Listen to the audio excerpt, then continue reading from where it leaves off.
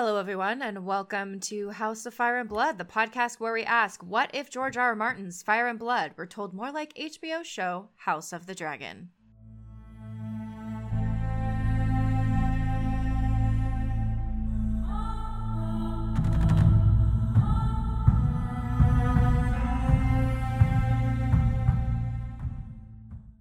My name is Gretchen, and I use they, them pronouns, and I am here with my co-host, Caroline. Hello, my name is Caroline. I use she, her pronouns, and we are continuing our discussion of the long reign of Jaehaerys and Alysanne, and the couple of kids they have.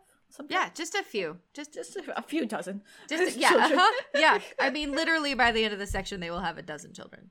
Oh my God, is it really up to? Oh, you're right. It is up to a dozen. Yep. Holy shit. Alysanne continues to have children forever. We're gonna give you a high level summary, but just like heads up. This section has tons of information in it. So much stuff happens. So much shit happens. This is like very Wikipedia style. This is kind of when it becomes a Wikipedia article. Mm-hmm. Yeah. We're going to be paying more attention to years precisely because this is more of a Wikipedia style and it kind of bounces around a little bit. So this section begins, it is 63 AC. Last section we ended with Jaehaerys building roads, and this section we begin with Alysanne having another baby. Yep. Baby number 7 is Vagon. Mm-hmm. This is when we're running out of names. Yeah, they're starting to run out of names. They have had the nerd son, and then like the passage describes in kind of rapid succession like the next 3 siblings that like. The next year, so that would be 64 AC. Alysanne has Daella. 3 years later, so 67 AC, she has Sarah. And then 4 years later, in 71 AC, she has Vysectomy. Sarah is an interesting name. I don't know where she got that one from. Yeah. Yes. So it like describes them. Then it's like, let's go back to 68 AC. So it skipped 5 years. Like, there are just 5 years that, like, the text doesn't really talk about. Between 63, when Vagon is born, and in 68, when Jocelyn Baratheon is engaged to Aemon Targaryen, and they are 14 and 13 years old. That's fine. What's wrong with that? Very normal. Yeah, just a side note, we will talk about more about this later, but it was very nice of Alysanne to have thought to reserve Alyssa to marry Balon because they hang out with him so much as kids. That's very nice of her. Yeah, they work so just like Jaehaerys and Alysanne were. Yeah, what's the problem? Hung out as kids. That means they should definitely get married and bone. That's what kids mean when they hang out. That's all they want is to hang out. Well, they want is to get married and bone. Again, Avatar: The Last Airbender rules. This is what I don't understand. What you're not understanding about this. So then we jump forward 2 more years, so it's now 70 AC, and Jocelyn and Aemon are getting married at 16 and 15. Again, very normal. This is a very normal thing. Mm-hmm. That's not a bad age for this universe. Yeah, seriously. It's more reasonable than when did Jaehaerys marry Alysanne when she was 13? Yep. Like, he was 15 and she was 13. We're at least a little bit older. Well, it's a little bit better. Still basically children, but a little bit older. It is still child marriage. They are literal child brides. So. Then Aemon becomes a knight. Yeah. So he's got a lot of big stuff going on. He gets married. He becomes a knight at 17, and then he claims the bloodworm Caraxes. So he's the first rider of Caraxes, who we see in House of the Dragon is Daemon's dragon. Yeah. And then Balon tries to outdo his brother and succeeds and becomes a knight at 16 and thereafter claims Vhagar. Yeah, the biggest girl. So yeah, the last time anyone had claimed Vhagar was Visenya. So he's got the big lady. She went unwritten for a long time. Yeah. Very long time. And then Alysanne says, "Oh, I have so many lovely kids and they're all alive and healthy and nothing bad will happen. I should give one to the Faith." And so Maego goes and joins the Faith. This is what I was referring to last episode, and I was like, there's only one path for a smart girl in Westeros. Yep. You can't become a maester, but you sure can become a septa. Yep. So she goes and she does that, which is, it's crazy to me that like she's given to the Faith at the age of 10.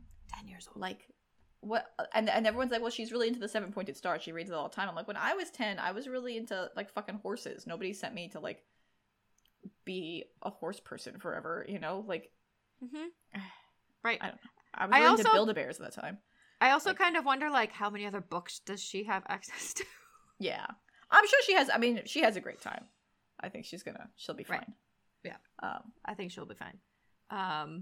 So up to this point, as we talked about earlier, child number 10 was born in 71 AC.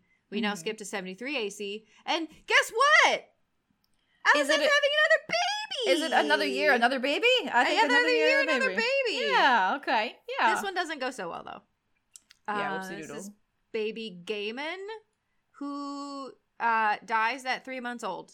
Yeah. After Alicent went through a long, hard labor.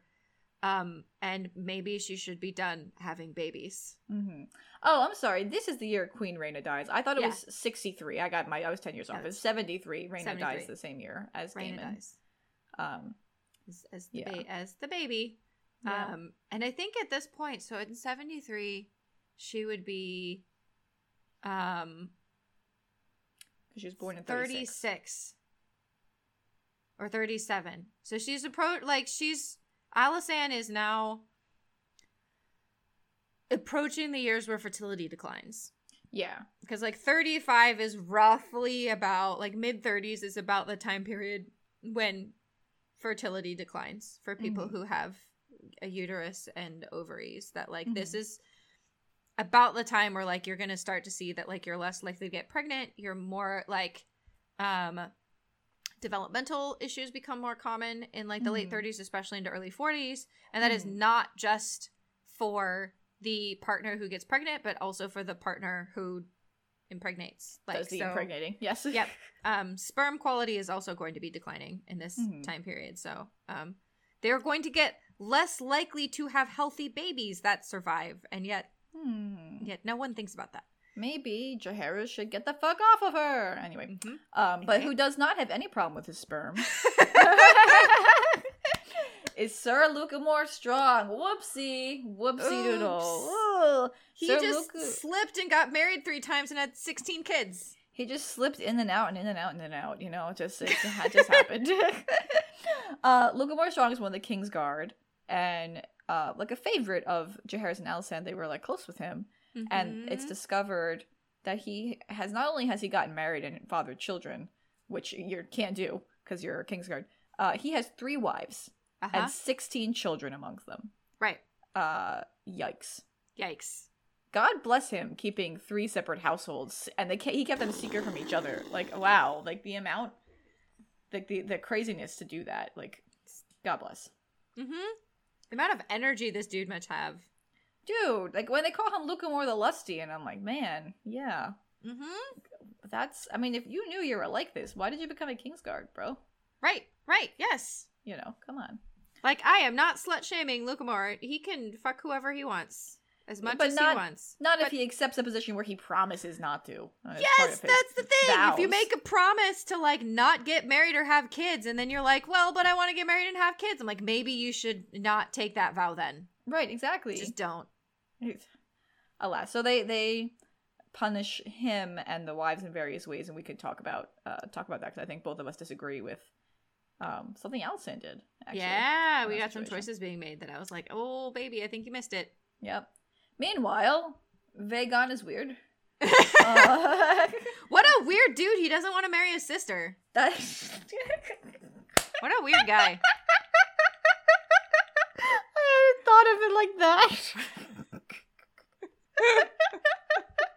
Fucking weirdo not wanting to bang his sister. What the fuck's wrong with him?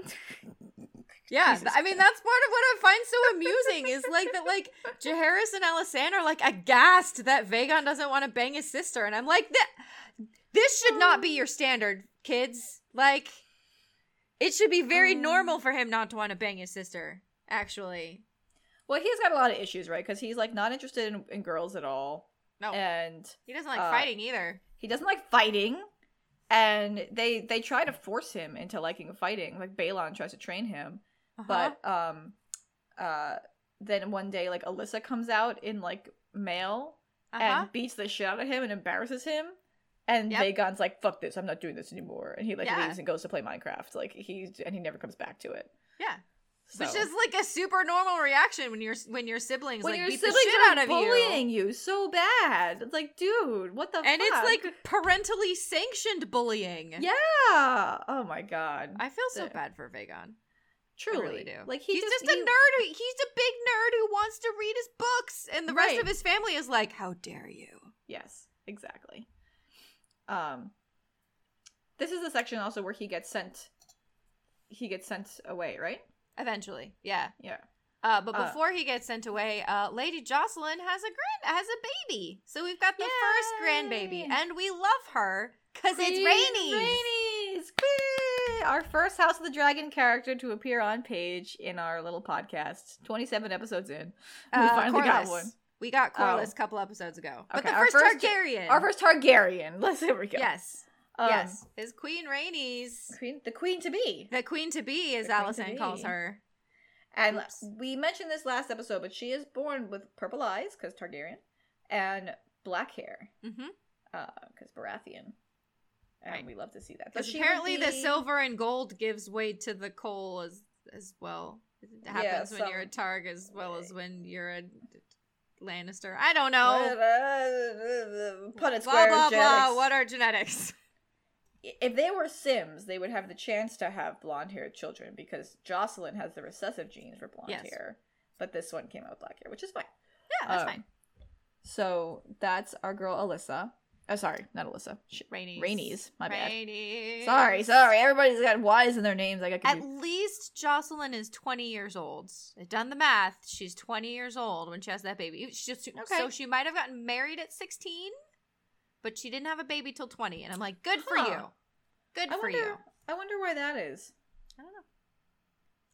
I wonder if she birth controlled herself until then, or maybe they weren't fucking. I mean, we don't know. Yeah, that could also be right. Or they just decided that she didn't want to get pregnant at that age because it's kind of dangerous to get pregnant as a teenager. Yeah, exactly. That's what I like to believe was that this was a decision that they made to not together. Yeah, or maybe even Alysanne and sat down with Jocelyn and was like, "You probably don't want a baby when you're a teenager. I'll help with that." Yeah. Don't tell Jaehaerys. That would be I see. If this was written for the screen, I would like that kind of adaptation. Yep. All right, and then in 75 AC, Alyssa and Balon get married. Yeah. Don't talk about their age difference. I can't. Ugh. So this is not only incest, but he's 18 and Alyssa's 15. But Gretchen, it's okay because she loves having sex with him. Yeah, I mean she does. She does. Alyssa is the most sex positive character we've seen so far, and I love that for her. I think it's great. Yeah. You're also 15 and it's your brother. Right. It also is it's that same issue I have with Alicent where it's how much was she groomed for this? Yes. Right. Well, when you see, this is the section where we see the way that Jaehaerys talks to Vaegon is yeah, Daela will one day be your Alysanne. And I'm like, well, no wonder Alyssa likes fucking her brother because parents are actively telling them you're gonna marry him and you're gonna fuck him and it's gonna be great. I fuck my brother and it's fine and we love it. I have lots of babies and it's fun. You should also really want to have sex with your brother. Yeah. The sentences George R. R. Martin makes me say with my mouth. It's unfair. He should do at least a little time in jail. Right. I want women to be sex positive in this society. I think I want that for them. I don't know if I want it in the context of a 15-year-old fucking her brother.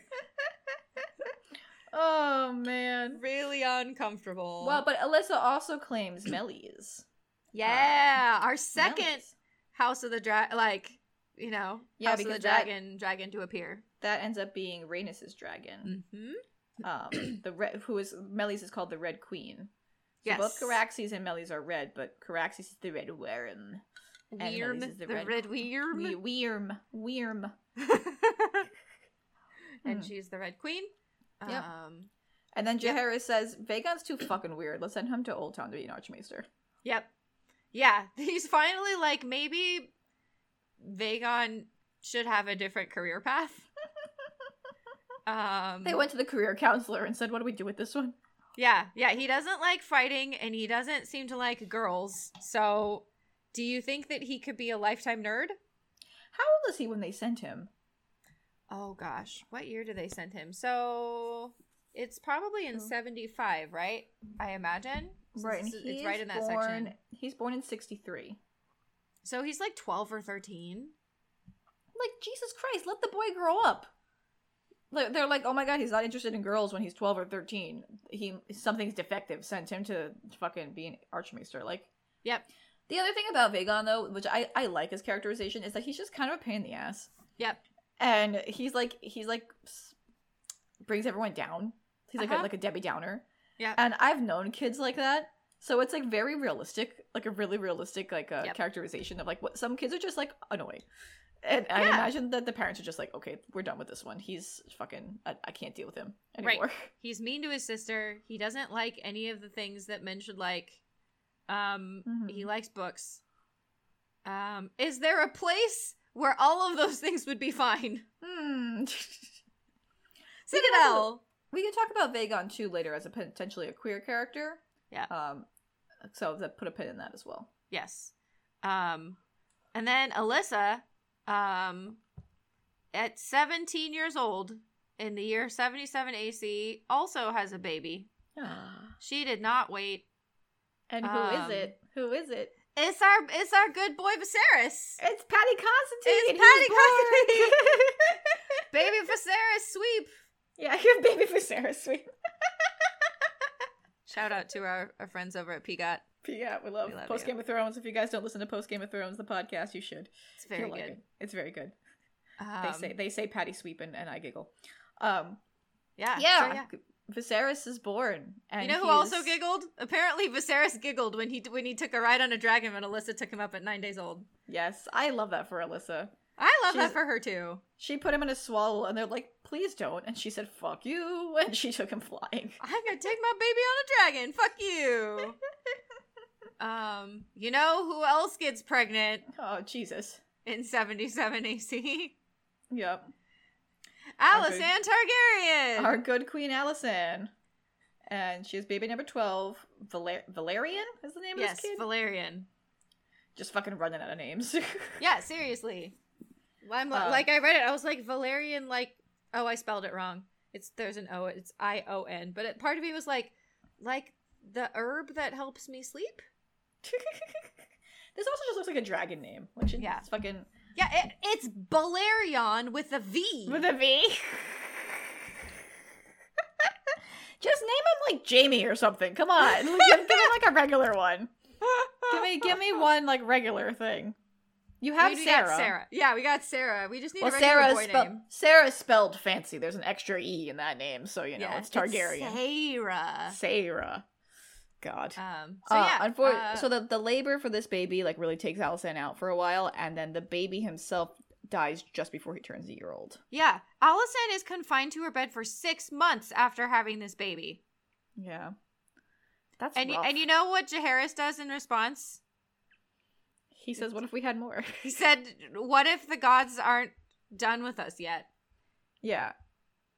You know what? Oh my god, he's a quiverful. Jaehaerys is a quiverful. Do you know about the quiverful movement? I do know about the quiverfuls. Do you want to describe it for our listeners? So for people who are not aware, that's what the 19 Kids and Counting people are. They're quiverful. The quiverful movement is this deeply fundamentalist Christian belief that like birth control is bad and wrong, and you should have as many kids as you can. The purpose being explicitly, when it was founded as a movement, though I don't know that they talk about it this way, but this was explicitly about having as many kids so that you can like outpopulate the pagans, like outpopulate the heathens. This was like Christians should have a lot of babies to fill the earth with, and have more babies than the heathen non-Christians, and then we will win. It's like white supremacy, but for Christians. Yeah. So the quiverful is like a reference to a biblical reference that says, like children are like the arrows in the quiver of a powerful warrior man, whatever. Like, but the idea is like you should have a quiver full of children, like having a quiver full of arrows when you go hunting. Exactly. There's the documentary about the Duggars that came out recently.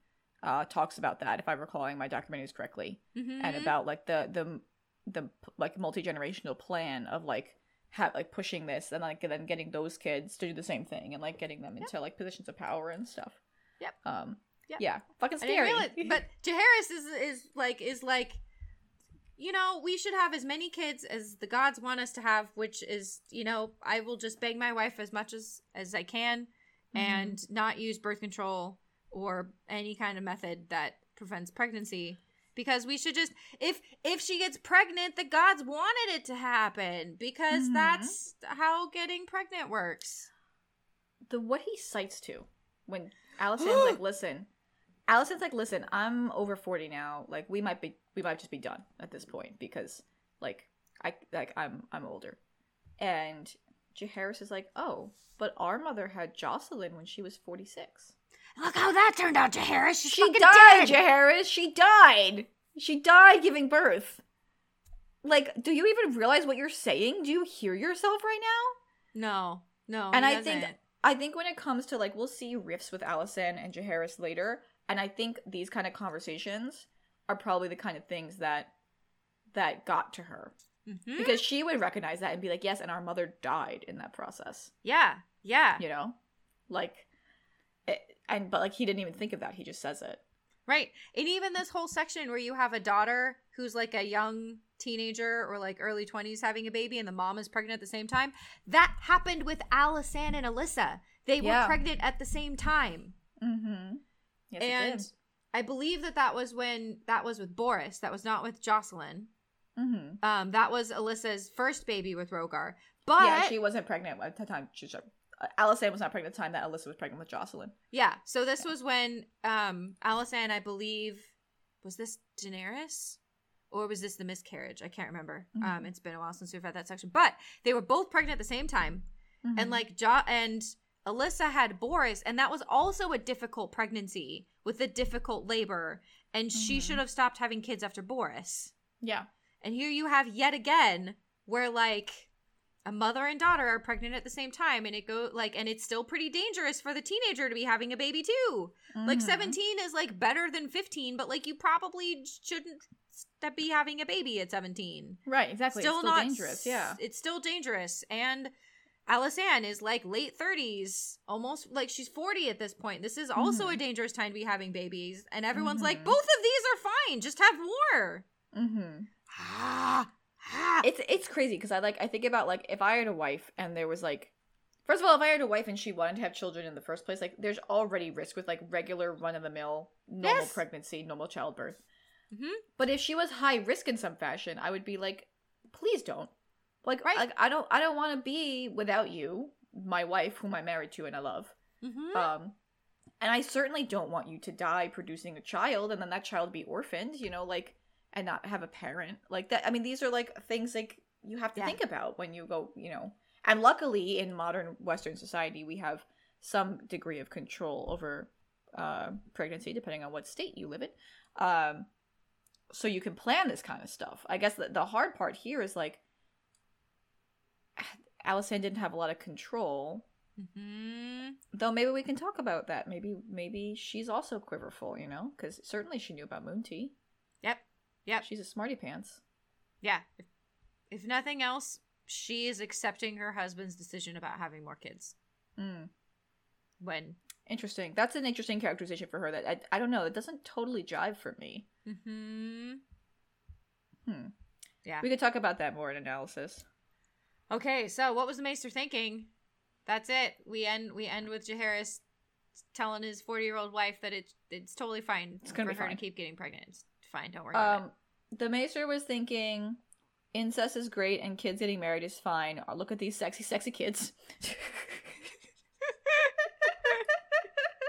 Yep. Man, teenage incest is like super cool. We love it. Yeah, it's great. Isn't it funny how much the 15-year-old girl wants to have sex with her brother? Yeah. LOL. Lol. She's so loud. She makes such loud sex noises. Ha-ha. Yeah. Haha. So funny. Alicent can have more kids. It's great. Yep. She's not doing anything else important. She can just be a baby making machine. It's fine. And this is the really interesting thing about this section is its point of view bias about like what a man is supposed to be, and like being martial and stuff like that. And I like your note too about this is not Jaehaerys's fault. You know, a lot of things are going to happen with Jaehaerys's kids, mostly because he has a fuck ton of them. So shit's going to go down with these children. Some of them are going to fall right in line into your like regular martial stuff. You got your Aemons, you got your Balons, you got your Alyssas. Where they're going to fall into the roles they're quote unquote supposed to be in for the patriarchy. And then you're going to have a lot that don't. And the text so far has not blamed either parent. And I'm curious to see how and if it blames either parent going forward. I'm going to posit that it does not blame Jaehaerys. Yeah, that was why my note says, the problem is the children, not Jaehaerys. Yeah. He's our bestest boy king. How sad that some of his kids suck. He gave Aegon a sword. What else was he supposed to do? You know? Yeah. Right. Yeah, and like, Sarah's just, you know, demanding and needs things, and Visera is just vain. And how I love that. That's There's a line. You know, it just sucks for Jaehaerys that some of his kids are kind of shitty. Visera's the one that's like really beautiful, right? She's like gorgeous. So she's like really beautiful, and there's like a little anecdote about how one time a squire told her she was a goddess, and she said, "I know." And I love that. Look how vain. How vain. How vain. If that was a man and it was some, you know, serving girl who said, "Oh, you're so handsome," it would be like, you know, all the serving girls thought he was so handsome and they swooned over him. But for her, it's like, oh, she's just fucking obsessed with herself, whatever. It's like, yeah, she's obsessed with herself. She's a Targaryen princess, and she's the prettiest of them. She's the most Targaryen looking of all the kids. Yeah. Yeah. I'm sure everything will go really well for her. Everything's gonna be super duper fine. Also, patriarchy doesn't know what to do with non-martial men. And we're gonna get a lot about that with Vaegon. Is like, neither, like, the maester's kind of shitty about the way he describes Vaegon too. Like, which is kind of shitty, because like, if you're a maester, you're also not a martial man. You'd think he'd be a little bit more sympathetic. You know? Yeah. So yeah, what really happened? Let's dig into all of, oh my gosh, so many things happened. There's so many little things. Okay, so you have actually notes here about the tourney of Duskendale. I hadn't thought about this. Okay, so there's a line about the tourney of Duskendale. So this is the tourney where Aemon wins his spurs and becomes a knight. Right. So it says, in 72 AC, a tourney was held at Duskendale in honor of young Lord Darkland's wedding to a daughter of Theomore Manderly, blah, blah, blah. Both of the young princes attended, together with their sister, and competed in the squire's melee. I was like, the way that is formulated, I choose to believe that Alyssa also competed in the melee. Oh, I could see that. I could definitely see that. I think that she would at very least fucking want to. I could definitely see her being like a mystery something or other. And like, if she just wasn't very good, if she didn't win, no one would notice. Right. Yeah. You know? If she was just some mystery knight. Yeah, she was just like a knight in the melee. Uh-huh. Yeah. Oh, I could totally see that. Oh, I love that reading of it. Yeah. I was like, the way that this is written, I choose to believe that Alyssa also competed. Didn't just go, but also competed. This is not on page, but if I were adapting it, I would create a relationship between Alyssa and Jonquil Dark. Yes. Because Jonquil Dark's around all the time. She's like available to Alyssa. So I would create a relationship between them. And almost like a protege mentor type relationship. Yeah. Yeah. I think that would be really interesting to do.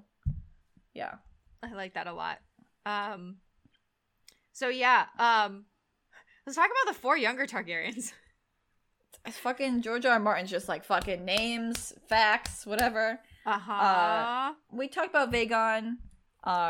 There's so much to talk about with Vaegon, though. He's like this quiet, kind of depicted as like an emotionally expressive nerd, almost like neurodivergent. That's what I was wondering, if there was like, because some of the later children, there's very strong implications in the text that there's like diagnoses going on of various kinds. Yep. And we'll get to those. I think Dale is one of them, actually. Yeah, she's like described as like simple. Yeah. She's like and, sweet and simple. Yeah. So with Vaegon, I was definitely thinking of him in terms of like a queer thing too. Like, is he ace? Is he asexual? Oh yeah, I have that note that says Vaegon is ace. Changed my mind. I think you could easily adapt him to Scream as Ace. Yeah. And it's like, he at least, at minimum, he's currently seems to have no interest in women. That said, he is very young. Right. You know, when you're 12, 13, that doesn't mean you've hit puberty. That doesn't mean that you are interested in sex. I kind of hope you're not, because you're 12 or 13. You should be playing Minecraft with your friends. Like, please stop sexualizing the children. Yep. But, you know, he goes and becomes an Archmaester. So, I mean, I can definitely see, like, a lot of those kind of conclaves, like, Archmaestership, Maestership, Septahood, Septinhood, I don't know however you describe it, the Silent Sisters, those kind of groups where, even the Kingsguard, the Night's Watch, where there's a promise to not marry and a promise to not have kids, kind of feels like it would draw people who fall into the queer umbrella, because either the family recognizes it and they're like, send them away, you know, like, oh, he's a maester, that's why he's not married to any women, you know? Yeah. Or it would just draw people that are queer and feel like that's a way to escape those pressures they don't want to give into. And maybe have access to other queer people. Right. Because you know people in the Night's Watch are fucking, come on. Yeah, and you know those septas are fucking each other. They gotta be. The Silent Sisters gotta be. They ain't always silent, those sisters, let me tell you. They took a vow, like, vow of silence maybe just means you don't talk. Doesn't mean you can't make noises. It's fine. But yeah, like, part of what, to me, I like about reading Vagon as potentially Ace is that, like, the Grand Maester gives him an erotic book. I mean, he gives him pornography. He gives him porn and is like, here, do you want to, you know? Yeah. Maybe this will, it says kindle Vagon's interest in the charms of women. I also like that it's described as, it's got pictures of naked maidens comporting with men and beasts and one another. So this is, you know, you've got furries and lesbians. Yeah, it's very inclusive. It's a very inclusive porn. Appreciate that. Thank you.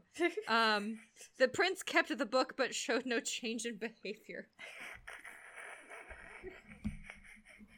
Sure didn't make him horny. At least not visibly. Yeah. So, like, he's really interesting. He's, like, also kind of a shithead, though. Like, he's That's not. what He's I also, like like, that. kind of a nice. He's, like, kind of a mean kid. Yeah, I like that as a characterization, though, because the kids are like that. There are kids that are, like, just assholes, and they're just annoying. Yep. And you're like, Jesus Christ, can you stop? Right, Like, and also he's, like, 10. out? Like, Yeah. But there are 10-year-olds who are, like, cool and chill and fun to hang around with, and then there are 10-year-olds who are a pain in the ass. but that's what I You mean. know? Like, he's still 10 years old. Like, if a 10-year-old is like, I don't want to marry my sister, she's stupid. It'd be like, Yeah. a thing a 10-year-old would say. Yep, very much a thing a 10-year-old would say. Yeah. I mean, also, you shouldn't want to marry your sister, so points for you, Vagon. You figured it out that you shouldn't want to. Maybe not because you think your sister's dumb because she doesn't know how to read a book, but, like, and you could be nicer about it, but also you're a 10-year-old kid. I love how he's like, I don't want to marry my sister, and Jaehaerys is like, what? Something's wrong. How could you not want to marry your sister? Jaehaerys' first signal that something is wrong is that Vagon doesn't want to marry his sister. He's like, oh no! Fix him, he's broken! When I was that age, I wanted to bang my sister right away. She was 7. Balon and Alyssa were doing just fine. What happened with this one? Yeah. Oh my god. Yeah. So the final thing I want to say about Vagon is I really like when Elisar, like, Jaehaerys is finally like, okay, this fucking nerd, he doesn't want to fight. I convinced 2 of his siblings to bully him. Still didn't work. Didn't work. He was bullied for a year, and then his sister stepped in to just, you know, peak shaming in this society as being beaten martially by a woman. Yep. And, like, Jaehaerys is totally cool with it, super endorsed it, was like, yeah, this is great. We should shame him into being, you know, like, he was given porn, didn't make him horny. He's finally like, hey, Elisar, do you think he could be a maester? Maybe? We've tried to bully him into being more of what we consider manly, but it's not working. And Elisar says, fuck, absolutely not. Yeah, he was like, no. Maesters do shit. It's basically what he says. It's basically like, Maesters teach things and, like... deliver babies and, like... take care of animals and... interact with people and, like, do shit. Can you imagine him doing that? And Jaehaerys and Alicent are like, no, we can't. You're right. Fuck. So he goes, but I do think he could be an archmaester. He can go read books and do nothing else. Yeah, mayhaps he will find himself in the library. That, or he'll get so lost among the books that you'll never need concern yourselves with him again. Yep. And it's just, like, such a burn. Like, it's a burn both on Vaegon, but, like, mostly about archmaesters and how useless they are. Mm-hmm. It's like, maesters, we do things. We, like, help people, and we have to teach kids, and we have to, like, have practical knowledge to, like, interact with our world, and, like, but, you know, we do have, like, an order of just, like, eggheads who read books all the time. Yep. We do. And I think you could make Vaegon one of those. He doesn't seem to like people much, but he does like books. And I continue to love Elisar. I was gonna say, I love Elisar. I love the sass. It's so great. It's so great. Now, speaking of Vaegon, we can kind of talk about him and Daella, who's the next kid in this pack of 4. Mm-hmm. Because you were just mentioning before, he doesn't want to marry his sister. And the reason he gives is that she's dumb. Yep. And this is very mean of him because it does seem that something's going on with Daella. There's some kind of delay. She seems she's a very nice kid. She's like quiet and she's really shy, but like really kind of anxious, like scared of a lot of things. Yeah, and she can't read, or she learns how to read really late, or something like that. Or, I think she speaks late too. So I think this is an example. I think what the text wants this to be an example of is the incest is bad concept. Because, like, you have 2 full-blood siblings having children. It's not possible that all their kids are going to be all genetically fine. Yep. There's going to be some that are genetically not fine because of that incest. Yeah, it says she didn't speak her first word until she was almost 2. And even thereafter, she was tongue-tied more often than not. I believe it describes her that she can read, but, like, haltingly. Like, that she's just, she seems kind of slow. Yeah. And, like, yeah, she's shy. Like, she's terrified of Alyssa. Same. You know, being so martial and like, yeah, like, and we'll find out more about Daella that makes it clearer that there's something not that, like, she's delayed. She's at the very least delayed in some way. We never quite have enough on page to like pin an actual diagnosis. Like, I'm sure in the modern world there would be like various kind of tests you could do and figure out the diagnosis and figure out accommodations and things like that. I mean, the really unfortunate part about Westeros is that whenever anyone does have, like, any kind of developmental delay or any other kind of diagnosis, like, mentally, there's, like, no care available. No. It's just, like, that's just the slow sibling. Yeah. And everyone kind of shrugs their shoulders. And it's, like, really unfair because you can, provide accommodations and things like that in the modern world. But, I mean, Daella's kind of in the best spot because she's still a Targaryen princess. Right. So. Right. Yeah, and like what Vaegon says, he's like, I hope she finds a husband who wants stupid children because that's all she's gonna have. Yeah. And like, it's really mean. Also kind of reminds me of Joff. Doesn't Joff say something like that to Sansa at some point? About how like she's, really stupid and she's gonna have stupid kids and he doesn't want to have stupid kids. I think it's after the engagement is broken off. Yeah, and he's kind of like, good thing I didn't marry you because you're stupid and all your kids are going to be stupid. Good thing I'm going to marry Marjorie because she's not stupid. Yeah. And we know that, like, Sansa's not stupid. Right. She's not actually stupid. No, she's, like, actually kind of a political genius. Right. Yeah. That she just is a very internal character and doesn't say a lot out loud. Yeah. And we don't ever get anything from Dayla's point of view, so we don't know if she's similar. But like the way that she's described in the text is like, at the very least, like she's got some pretty major anxiety disorder, some pretty major anxieties. Like she's like does seem to have a lot of anxiety about a lot of things, and does seem at the very least to be developmentally delayed. Whether that means she's mentally slow or mentally delayed, she's developmentally delayed. She didn't talk for a while. She's struggles with reading, like. Those are what we would call developmental milestones that she was not hitting. Exactly. And again, this is one of the things where it's like, if you have a kid that's like that nowadays, you can get services and you can, deal with that. And that's it's perfectly fine. I mean, my brother has ADHD and autism, and Christopher didn't read until he was in middle school. Like he had like very severely was delayed in terms of reading. It's actually video games that got him to read the most. Yeah, because he wanted to play and he had to be able to read to play the games. But so it's like those things are available. It's always hard when you read these sort of stories and you see like where there could be things that could be provided and they just, I mean, within the confines, we can't expect the Westerosi to know that, right? Right? They don't have these things, right? But that's where we leave Dayla for now. Then we have. Her name is fucking Sarah. Yep. I don't care how you spell it. Her name is Sarah. Yep. She's a trial from the very start. Tempestuous, demanding, disobedient. The first word she spoke was no and said it often and loudly. I'm reading this and going,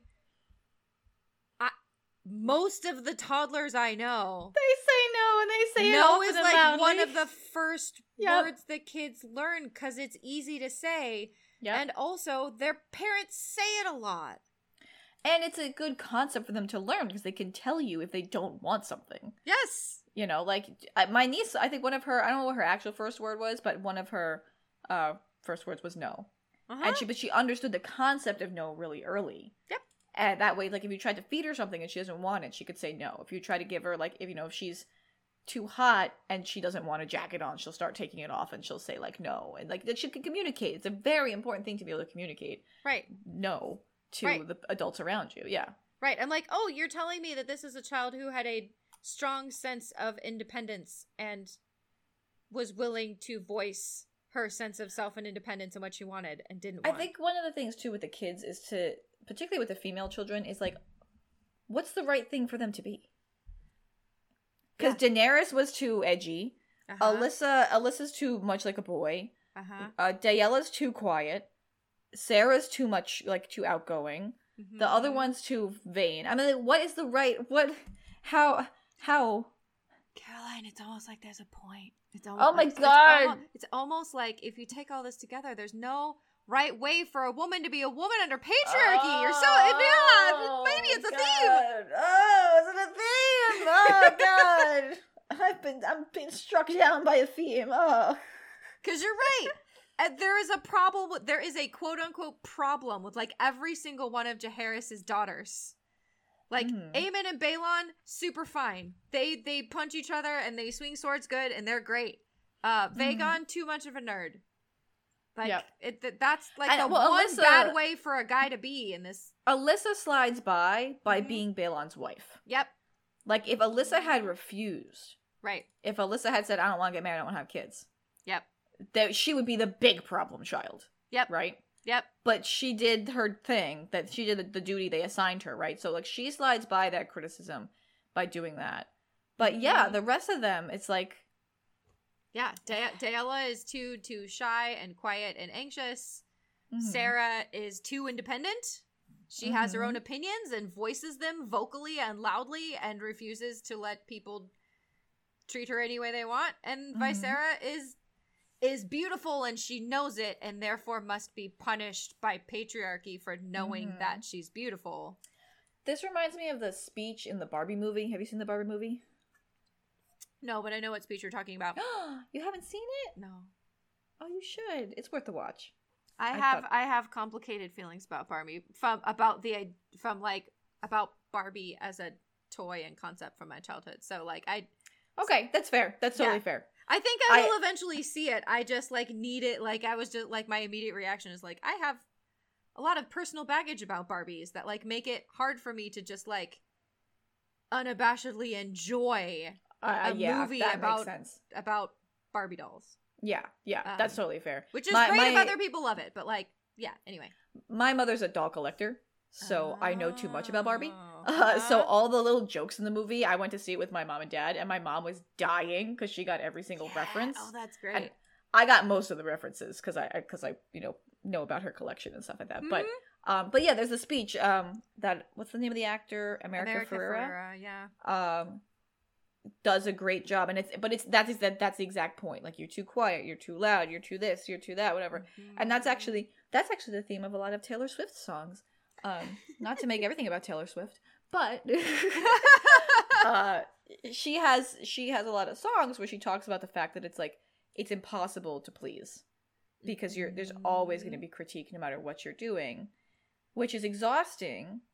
But also, at a certain point, if you accept that there's always going to be critique, it can be kind of freeing to be like, okay, I'm not abiding by any of this feedback because I don't need to, because there's no point. Right. You know? Right. Yeah. Yeah. And like, I read a lot of these younger kids, like by the time you get to Sarah and it says like she demanded a lot of attention, I'm like, she's got how many older siblings? Exactly. She probably never saw her parents. Yes. Like very normal for like a small child, for like a, the 8th born or whatever. I can't remember. She might be number 9. She's number 9. So like Sarah is the 9th living child in this family. Mm-hmm. It like does not surprise me. Like, a part of me is like, you only had one of these younger siblings who was like really demanding of attention. Like, that's kind of impressive because a lot of younger siblings end up acting out in various ways to get attention because their parents are so busy and occupied that like, to get attention, you kind of have to be loud. Like, that is often why a lot of younger siblings are, like, comedians. Or, like, it's not because younger siblings are inherently funny. Like, as the youngest of 3, I'm not, like, inherently funny. It was just, like, you learned that you only get attention if you behave certain ways. And sometimes, very often, that can mean being silly and funny. So you get a lot of younger siblings who are comedians, but you can also get a lot of younger siblings who are rebellious and act out, because that is also the only way that they can get attention, is if they do something that makes their parents go, what the fuck are you doing? Like, or you get a younger, like, I'm a younger sibling. You get a younger sibling who's a fucking perfectionist because that's where you got the praise from. Yeah. Right? Like, I'm very aware that I've got a praise fucking kink in my life because it's like, I learned as a kid that, if I did good at the school stuff and whatever else, that was what I got praised for. Right. Yeah, I spent a lot of time growing up being really compliant, which is very funny because I'm on the spectrum and do often have very strong PDA, pathological demand avoidance, for those of you who are not familiar with what PDA means. Ooh, what is that? What does that mean? It's an avoidance of doing things because you're asked to. That like, as soon as that, like, asking someone to do a thing makes you want to go, nah, no. And I describe myself as a contrarian because I do that sometimes, but it depends on the circumstance for me. So. Yeah. But like for people on the spectrum, that is the term that is used, is called PDA, pathological demand avoidance. There are other terms that are more common in the community because pathological demand avoidance does not sound nice. But anyway, like, I was really compliant as a child. I kind of internalized a lot of that, like, demand avoidance by, like, most of the time, like, making myself absent so that I wasn't often asked to do things. That was the way I handled it. But when I was really compliant because my oldest sister, who had ADHD, got in trouble a lot for, like, forgetting to do things. And, like, as a youngest sibling, I was like, I will just never get in trouble. So I will never get in trouble by doing everything that I am told to do, and doing it perfectly and on time, and I'll just never get in trouble. So yeah, yes, you can, like, anyway. That's how I was, yeah. When I look at these younger siblings and the text is like, ugh, the problem kids, and I'm like, ugh, the younger kids. Right. Like, it's so weird that your firstborn son, who's going to inherit the fucking kingdom, is, like, your best kid. That's so weird. How weird. How did that happen? Right. And his immediate next sibling is a younger brother that just, like gently competes with him. It's just kind of like, anything you can do, I can do a little bit better, but we're still bros. Right, exactly. Well, they did get just very lucky that Aemon and Balin turned out to be friends. Yes. Because they could have easily not had similar personalities and been enemies. You know, a la Viserys and Daemon. You know? Yeah. The whole second son syndrome thing could have been a big issue. They're lucky that it wasn't. Yeah. And that was just chance. That was just chance. Yep. But what the personalities seem to be based on what we have available in the text. And Balon, we don't really know much about him except that he tries to do everything a little bit better than Aemon. But like Balon also seems pretty content fucking his very sex positive wife. Like I interpret Balon's like one-upsmanship of Aemon to be less about like true competition and more like a bros kind of like fuck you kind of thing, but like in a very jovial, playful kind of way. Yeah. Like oh you were 17 when you were knighted. Oh, I'm gonna have 16 when I was knighted. Oh, you have Caraxi. I have Vhagar. Like fuck you, bro. Like they're in the group chat sending each other fucking memes all the time. You know, like that's what I imagine for the two of them. And then Alyssa just slides in and is like, my dragon's faster than both of yours, and I got it when I was 15. Boom! Bye. That like those three, that like the three oldest Targaryen kids are like kind of their own little clique.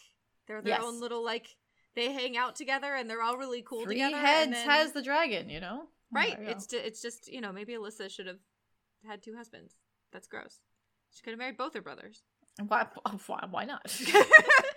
What's the problem? I don't see any issue with marrying both of your brothers when you're 15. Yeah, but why? It's real. The way that the text phrases these younger kids, it has this whole section that's really interesting, about how like, this is going to be kind of the like this will be what causes problems between Jaehaerys and Alysanne. That like the struggle would torment her for years of like finding like marrying off her younger kids. Like so the book phrases it as, well, the problem is that Alysanne had trouble marrying off her younger children. And I love how much that is burying the lead. Yeah. Because we will get to what actually happened, and you're like, okay, like the problem isn't she's having trouble marrying her kids off. The problem is that these kids have their own opinions about what they want their lives to be, and Jaehaerys isn't into it. But I don't understand, why do they care? They have the heir, they have the spare. They have 2 solid like children. I mean, I guess perhaps I'm wrong because the Dance of the Dragons happened, so perhaps they should have been concerned about the succession. But at this point in time, they have a very solid succession because they have 2 couples from the 2 oldest sons, both of whom are beginning to produce children. Yep. So they have heirs. Yeah. They don't need the rest of those kids. The rest of those kids can really fuck off if they wanted. Like, why are they're like so rigidly into like, you must get married and you must like, we must find a thing for you to do by the time you're like 15, otherwise it's too fucking late, you know? Yeah. Like, that confuses me.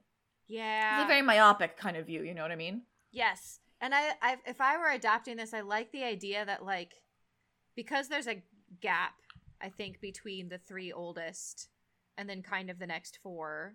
Yeah, there is. There's a pretty significant gap. There's a pretty significant gap. That like the youngest kids have a little bit of that mentality you're talking about of like, oh, well, like the older kids are married and already having babies, so like I should be able to just fuck around. Like I can imagine Vagon just being like, why do you need me to get married and swing sword good? I have 2 brothers that are married and swing sword good. Why can't I just read my fucking books? Right, exactly. Yeah, I just want to like leave me alone in my room. Yeah, leave me alone in my room, and that like, and they're not wrong. They're like in terms of like what you need for feudalism, you have it. You have what you need for feudalism. So right, you've got an heir and a spare, and both of them are having kids.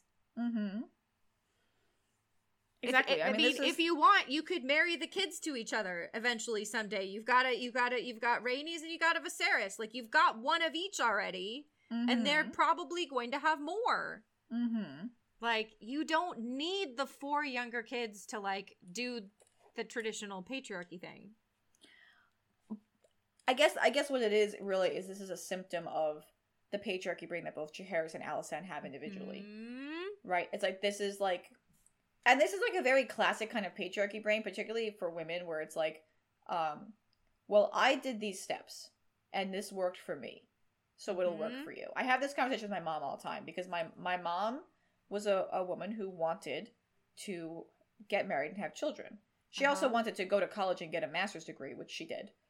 And she had simultaneously got married and had children. And it worked out really well for her. Like, everything, like, turned out great. And so she thinks the solution... I mean, it's great. She's like an NPC that when you click on her, there's, like, only certain phrases she repeats. One of her phrases is, well, if you just put on a little lipstick, thus and such will happen. Like, she thinks that, like, if you, conform to these expectations for women under patriarchy, that things will therefore work out. Yeah. And I'm like, that's just, I mean, it worked out for you, and that's great. It's like Catelyn Stark. It's like, it worked out for Catelyn Stark, and that's great. But that is not universally applicable. Yeah. And I think Alysanne's looking at this, and she's like, well, I married my brother. So, and it worked out, look, I'm the fucking queen. This is awesome. And Jaehaerys is like, yeah, this is great. Well, why don't you just do what we did?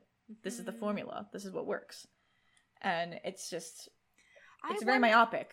I wonder if Alysanne has a bit more of a willingness to let the kids, would be slightly more willing to let the kids do what they want. Maybe. I think she does. I think that comes up more later as these four age. Because I'm also thinking about Maegelle. And like, Alysanne seems like the one who was suggesting that Maegelle go to the faith. Well, so what Alysanne says also is like George R. R. Martin just like ripped this from reality because people, like that was a thing people used to say from what I was been taught, is that like you would have like a whole cluster of children like this and you would give one or two to the church. Yeah. Like your son would go become a priest or something. Your daughter would go become a nun.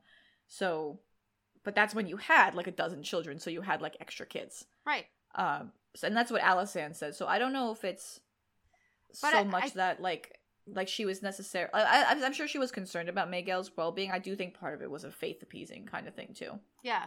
I totally agree. I just think that like if you're willing to not force one of your children into this like heir producing mode of like you got to marry off the kids so they can make heirs to continue our dynasty. Like I at least want her to be like, Alysanne, you should get this. You did it with one kid.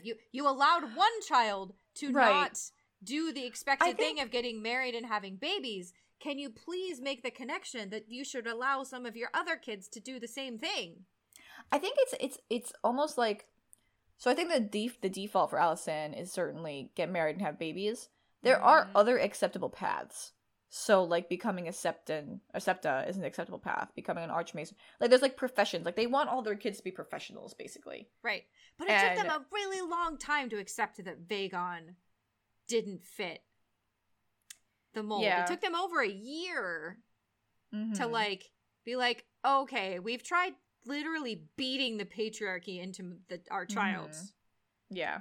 And he still refused. So, like, maybe there's another option, I guess? What are the other choices? I do think also that Alysanne, as she ages, sheds the patriarchy brain more and more. She never completely sheds it because she can't, but she becomes more and more disillusioned with the system.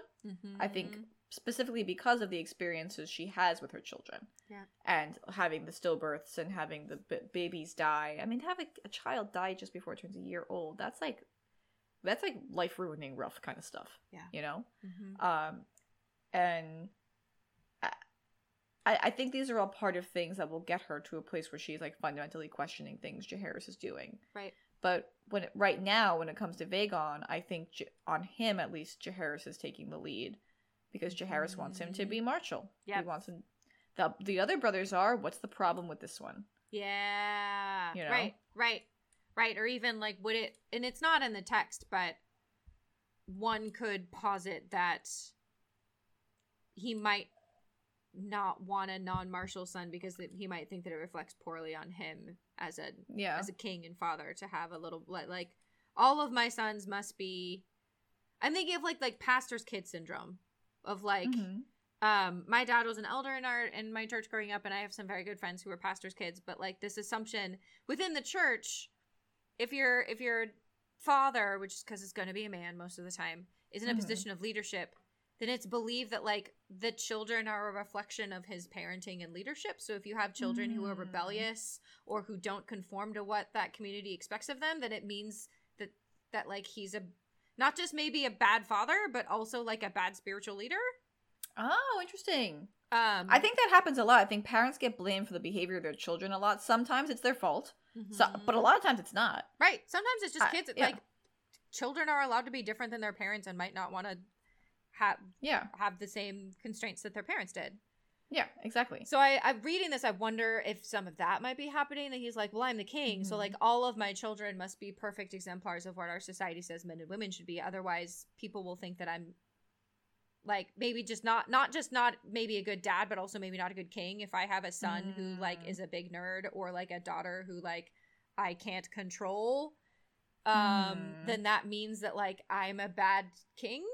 People will think that I'm a bad king, and like they won't want me as king. So like I have to impose patriarchy on my children, because if they don't conform, it's a reflection of whether or not I should be in charge.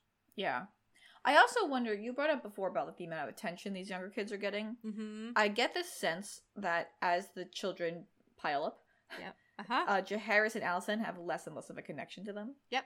Mm-hmm. Because Maegelle gets sent away when she's 10. Yep. That's young to send your child away permanently. Right. And then Vaegon gets sent away when he's 13. Yeah, somewhere in there. 12 or 13. Again, that's very young to send your kid away permanently, to know that they're going elsewhere and they're not coming home. Right. You know? Right. And these, like, younger kids have more, like, not logistical is the word I'm thinking of, but, like, a more practical kind of use.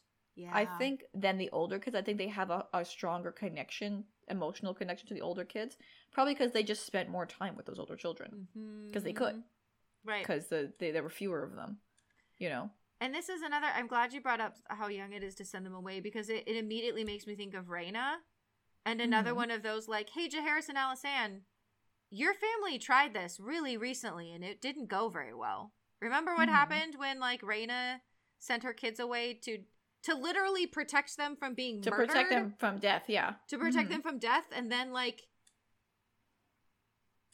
didn't have a strong connection with her kids, and that caused some problems, and, like, at the very least, she seems to have deeply regretted it, and, like, you know, maybe sending your kids away when they're really young is a bad idea. Like, it's, I think of it as being, it's similar to when Jaehaerys is, like, my mom had a baby at 46. Why can't you have a baby? It's like, because your mom died. Because it didn't work out, Jaehaerys. I learned from the past. It didn't work out. And this is another one of those where they're like, we can just send our kids away. It's fine. I'm like, did it turn out really well for your sister when she did that? No. And you can't tell me they can't find places in court for these kids. Right. Why? Okay, Vaegon's really into fucking books and shit. Have him sit in on your small councils. Groom him to be part of the small council. Maybe is he really into laws? Maybe he could become the make a fucking new role for him. Right. You're the king. Maegelle is really smart. She's bright. She's exceptionally bright. How about she hang out with Florence Fossaway? Learn to become an accountant. There's so many things they could do, but they're so limited by the pen. This is why the patriarchy is bad for everyone. They're so limited in their thought process by the patriarchy. Ugh. Right. Love it, George. Fucking give it to me, George. This is the best. So yeah, the three older quote unquote problem children. Yeah. Which is I'm so deeply fascinated by these four, and like how they fit into the family dynamic, what we've been talking about, like how much they represent that, like all of these children should have been, I feel like these four especially represent that the constraints, like resistance against constraints, that like some part of them is, whether or not they're conscious of it narratively, they are representative of the idea that like they more than anyone should not be constrained, because they're kid, like the way that any Targaryen prince and princess has a dragon and should kind of be able to do whatever the fuck they want. But even more so these four. The fact that the patriarchy still constrains them. Yes. You know, the fact, like, that's how powerful it is. Yes, it's so powerful that even, like, the younger siblings of the ruling family that shouldn't have to do anything in particular because their older siblings are taking care of the dynasty. are still deeply constrained. Yep. And when they try and break out, are just rigorously punished by society and their family, and their dad in particular. Yeah. Harris is not happy with these 4 kids. Well, because they're just problems. He didn't do anything wrong. We've talked a bit about the older kids as well, but we're just talking about this. Yep. You have a note here that Balon becomes a knight by felling a bunch of trees. I just think this is funny. Okay, so where is it? It's the joust. So page 297.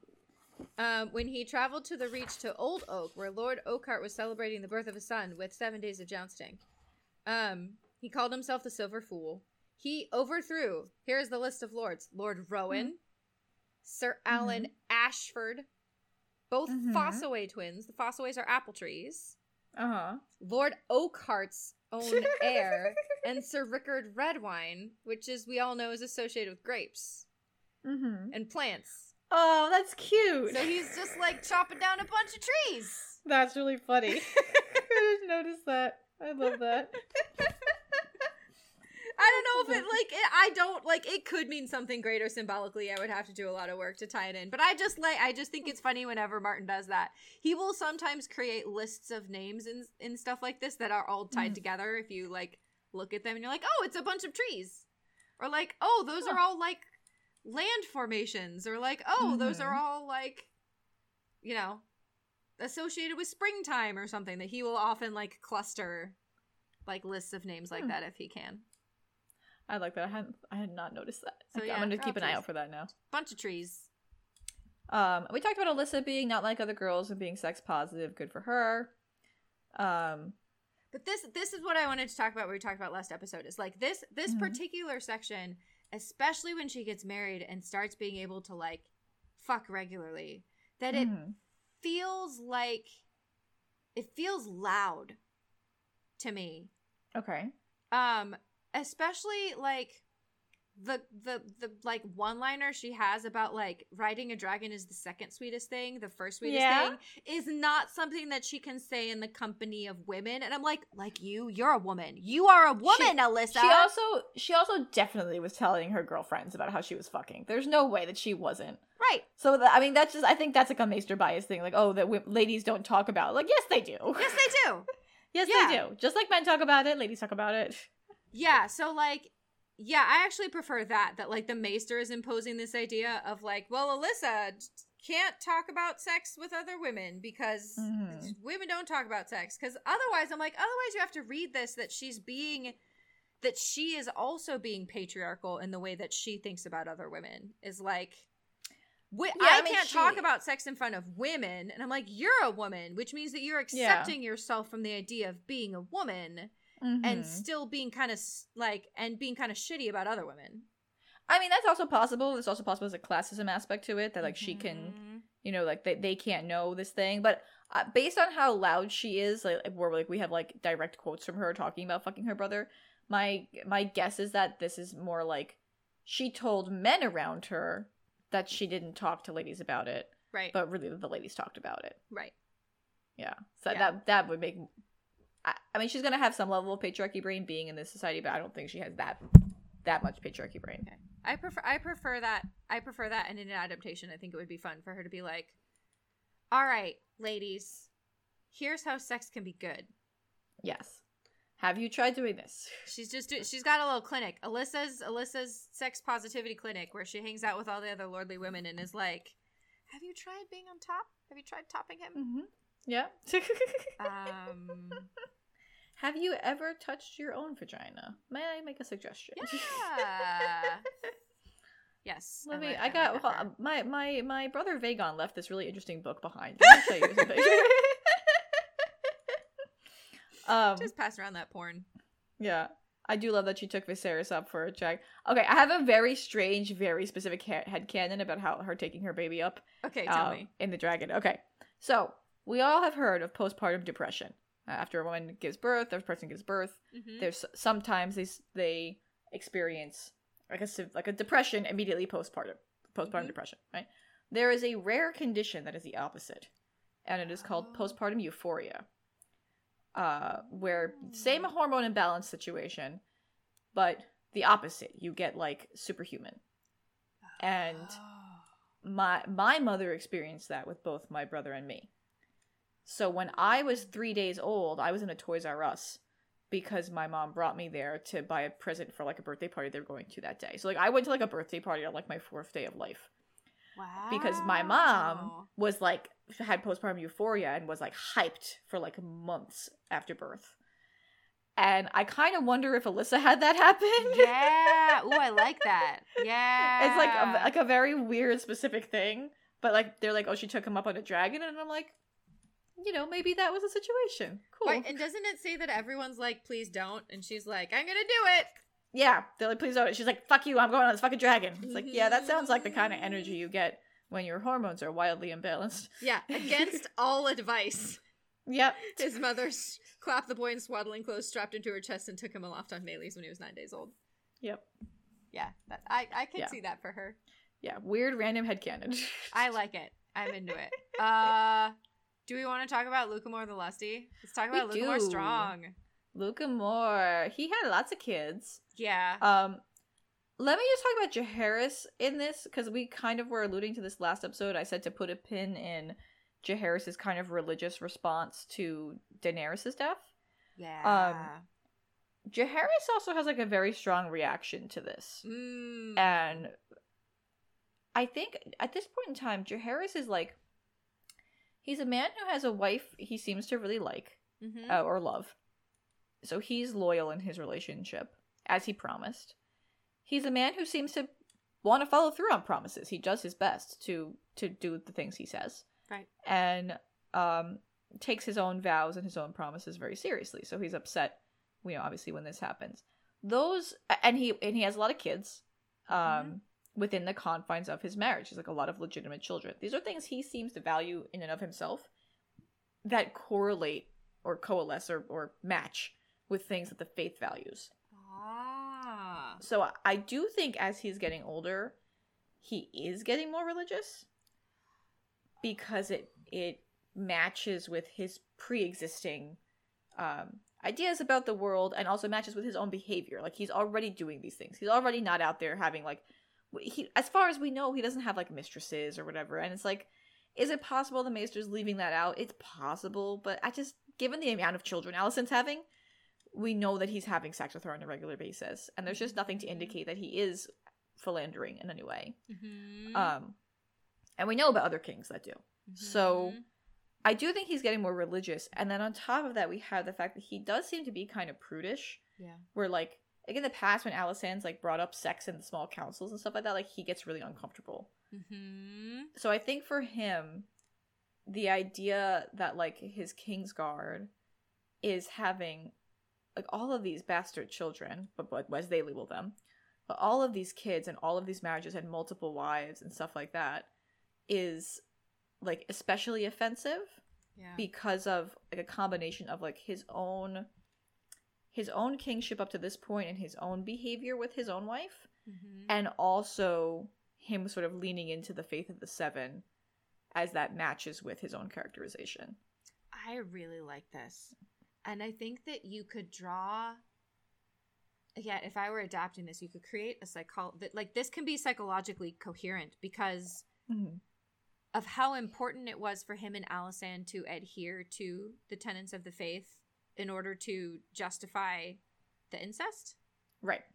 To be like, no, like, on the one hand, Targs, we can do incest because we're closer to gods than men. But also, there's a kind of, like, the closest thing I can come up with is there's a kind of respectability politics involved of, like, well, if we're going to do the incest, even though we all know that we're allowed to do it and other people don't, but maybe you could posit that the way that Jaehaerys internalized the tension there was to say, okay, but, like, Alicent and I have to do, like, the most straight, heteronormative, loyal marriage ever. You know? In the way that you see, you know, historically we can, you know, for example, to draw a parallel of, like, the way that, like, in the fight for queer rights, one of the things that has developed is this, like, queer people, we're just like straight people. We also just want to have a partner and kids, you know, like, we also want just, like, a normal, quote-unquote, normal nuclear family, and get really uncomfortable with kind of, like, the kinky queers are like, no, queer people, we're supposed to be just like straight people, but, like, my partner is a woman instead of a man. How dare you make us look bad? I only have one difference, so therefore you can accept it because I'm mostly like you. Yes. Yeah, that, like, I feel like you could, like, if someone wanted to, you could put this into Jaehaerys' psychology. That, like, part of what Jaehaerys is doing is the, like, well, the only thing that makes me different is that my wife is my sister, but, like, otherwise, like, I am a paragon of, like, you know, faithful fatherhood, you know, like, I only fuck my wife. And we have lots of babies. We're very, very, very normal. It's just that it's my sister. But, like, everything else is super normal about us. Don't worry about it. Yeah, exactly. And I think this, if we keep this in mind in the coming sections, I think, particularly with the way he reacts to some of the things his daughters do, I think this, like, sort of prudishness and also closeness to the faith and closeness to the ideas of the concepts of how sex should happen per the faith's dogma. Yeah. I think all of that really ingrains itself in him. I do also think, practically speaking, they've lost a bunch of kids at this point. Right. They've had a couple babies die, and then Daenerys. It's very normal for people to turn more to religion and lean into religion when they've had tragedy. Right. And they've had a lot of tragedy at this point. Right. So I could see, and, like, we have there's a sentence in the previous section where Alysanne is sad about Daenerys, and one of the septas tells her, like, she's with the mother above now, like, she'll take care of her better than anyone could. You know, that kind of comfort of saying, like, it's okay, she's not here, but she's not gone, she's elsewhere, and then she's happy or whatever. So there does seem to be some indication that they are finding comfort in the faith of the Seven. And I think one of the ways that he and Alysanne split is that he leans more into that and she leans less into it. Yeah. Over time. Yep. Yeah. And this is one of those times. And I could see some of that being political as well. On top of these layers that we're talking about, that there's, like, a I mean, we've talked about this before, that, like, one of the lessons learned from Maegor is you don't want to piss off the faith. Yep. And, like, I could very well see for Jaehaerys that, like, part of how you, like, keep, you know, we don't want to cause tension with the faith. So, like, let's be really rigorous in like promoting the sexual values of the faith, because what got us in trouble before were our different sexual preferences with the faith, and so we don't want to go anywhere near pissing the faith off about sex. Multiple wives. Yep, no multiple wives. I mean, this is a multiple wives situation, right? Oh, we don't want to go near multiple wives. We barely got through that with Aegon and his sisters. Ooh. Yep. No multiple wives. We'll downplay the incest by making our marriage and relationship very heteronormative. We don't want people having sex outside of marriage because the faith doesn't like that. And, like, as soon as we allow that, then they might get mad at us. Like, that some of this has gotta also be placating, but I do think that you're right, that I think it's moving from, like, it's becoming internalized. Like, he's internalizing the, like, what could be just a political argument, like, he's internalizing that as, like, a value system. Right. So it's not just about placating the faith anymore. Like, he believes it now. Like, he's starting to believe the idea that, like, sex has to look a certain way, and if it doesn't, then like, it's bad. Yeah, exactly. And I want to keep tabs on this because I do think it affects things going forward. Right. And, like, this is, Look More Strong is also a really good example because, like, he had 16 kids with 3 women, and Jaehaerys is like, whoa! And, like, meanwhile, his wife has had 11 babies. Right. But that was in a marriage. Right, but it was in a singular marriage between the two of them, so, like, no one bats an eye. Between a loving brother and sister who love each other. No one is batting an eye about how many kids Alysanne is having. Meanwhile, like, I could imagine Luke More Strong being like, what? 16 kids? You have 11. Like, right. Well, what's the problem here? What do you think about the line? Because it says that Jaehaerys may have, like, spared him or whatever. But then Luca More Strong says, like, please spare me for the sake of my wife and kids. Uh-huh. And, like, that somehow sets Jaehaerys over the edge. Because the text says it, like, throws his crime in his face. And I'm like, he's asking for mercy so that, like, the innocent people here don't suffer. Like, why? How is that, like, the thing that sets you off? I didn't understand that. I wonder if it is about what you were saying. That, like,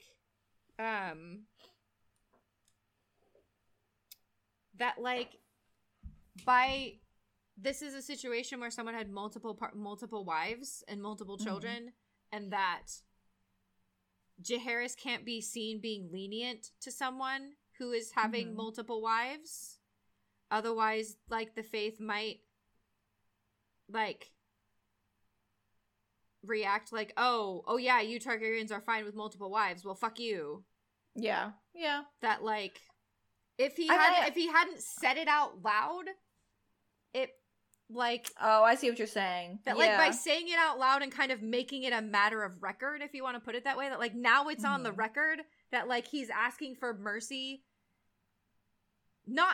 He's not asking for mercy because he has multiple wives and kids, but, like, that Jaehaerys might be afraid that someone will read it that way, that someone will be like, oh, he asked for mercy, like, please, you Targaryen, your family lineage, you have multiple wives and kids, you should be nice to me because I have multiple wives and kids. Yeah. And, like, Jaehaerys didn't want to be seen as, like, didn't want any possibility that anyone could interpret that as the reason why. And, like, I don't think that that's what Luca More Strong is doing. That he's literally just saying, like, there are innocent people here. Right. And, like, please don't be too harsh on me because it will impact them. But, like, right. Jaehaerys doesn't want to be seen being lenient in a way that could be seen as, well, just because it's multiple wives. And Targs are fine with that shit. The punishment for him I kind of get, right? Because when they strip him of his white cloak, they geld him and set him to the wall. I mean, I'm not in favor of gelding. I don't think you should be doing that. But sending to the wall, that's appropriate. Yeah, you broke your vows. Like, regardless of why he broke his vows, you send him to the wall. Like, yeah, exactly. That makes sense. Now, the punishments for the families. You and I were talking a little bit before the podcast about this. So why don't you talk about your feelings about this? Where I'm kind of skeptical of Alysanne's decision. Because, like, there's this really great point where, like, Jaehaerys is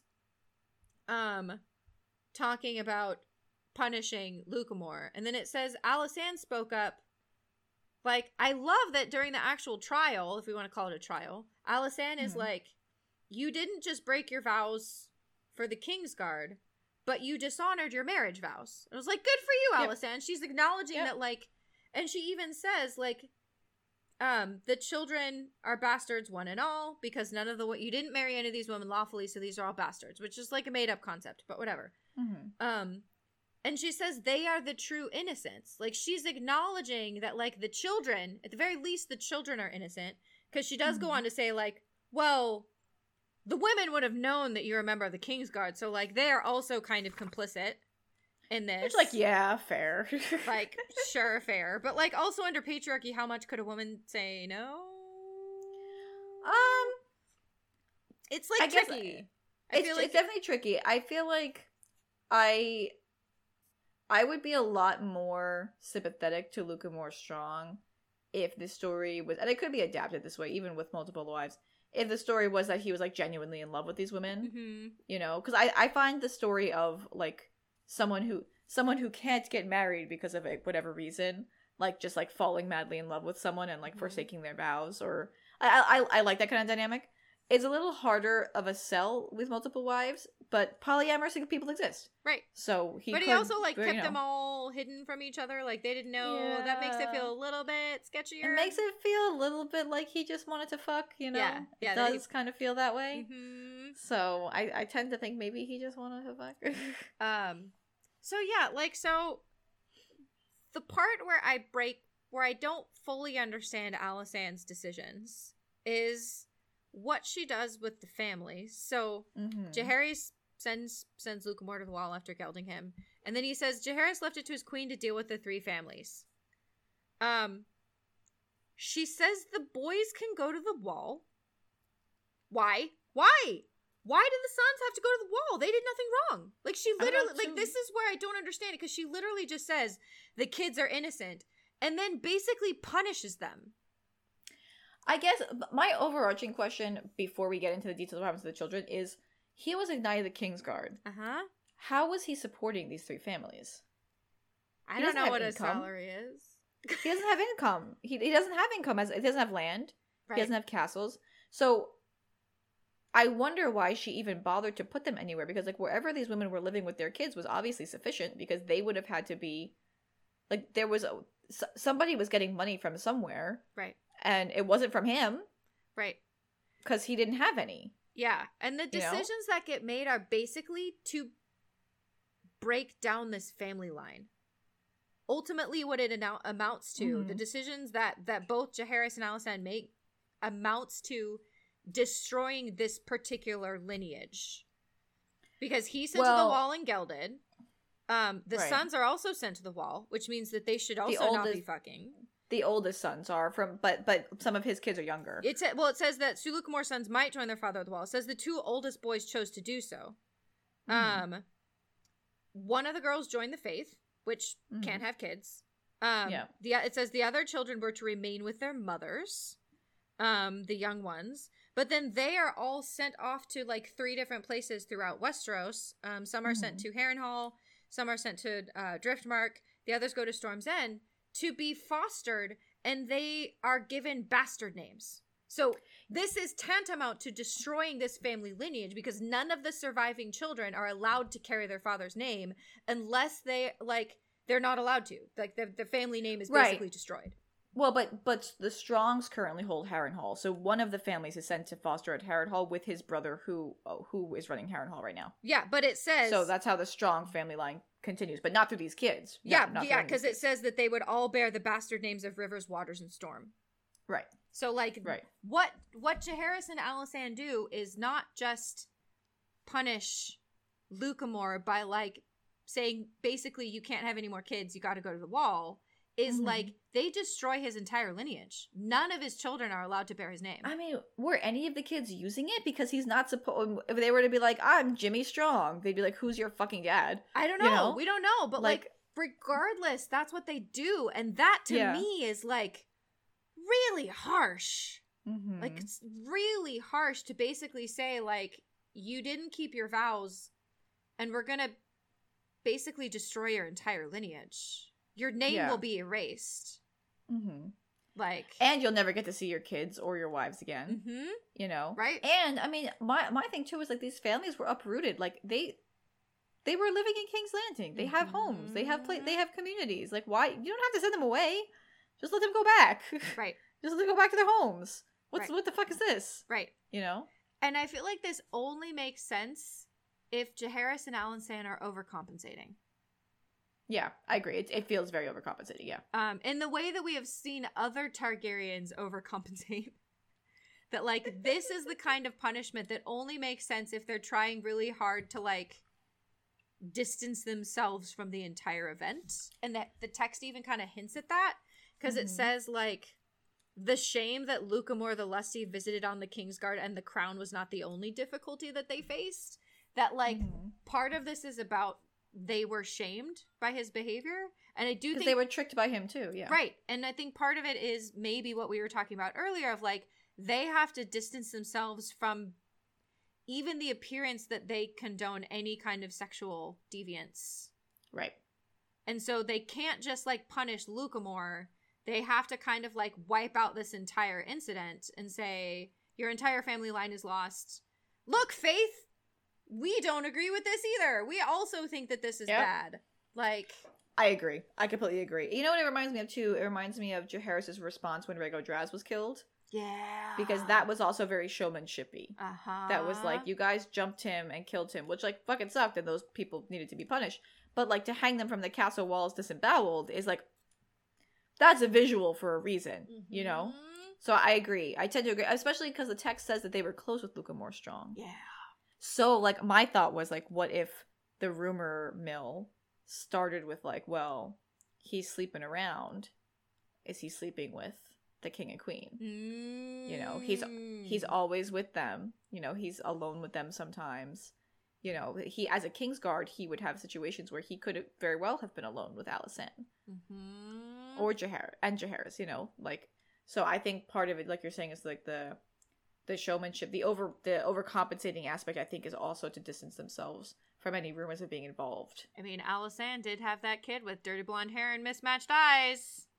That's not very Targ of her. Or even if they were just complicit, getting around the rumors of, like, what if they knew? Yeah. And they just didn't care. Yeah. You know, and then once it was brought to the king's attention by the Kingsguard, he had to pretend to care.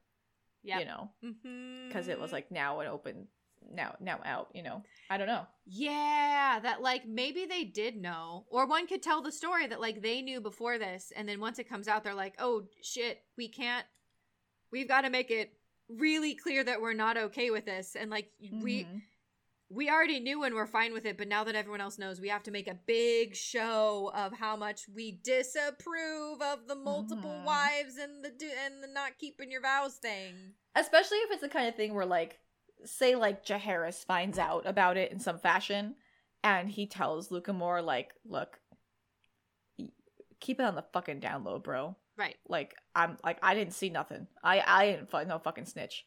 Like, I don't care, but, like, you know, don't make this a thing, because if you make this a thing, I'm not gonna have a choice. Right.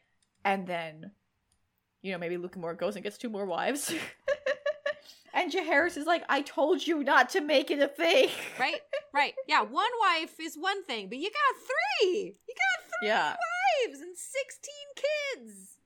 Because I think it could be really, like I said, like, I love the romance story that could happen, like, if it was 1. Right. And he, like, if Jaehaerys discovered him and he's like, I'm just in love with her. Like, she's the love of my life. I never thought this would happen to me. I took my vows years ago, and I just can't help it. Like, we're meant to be some such bullshit. Jaehaerys could be sympathetic to that because he has Alysanne.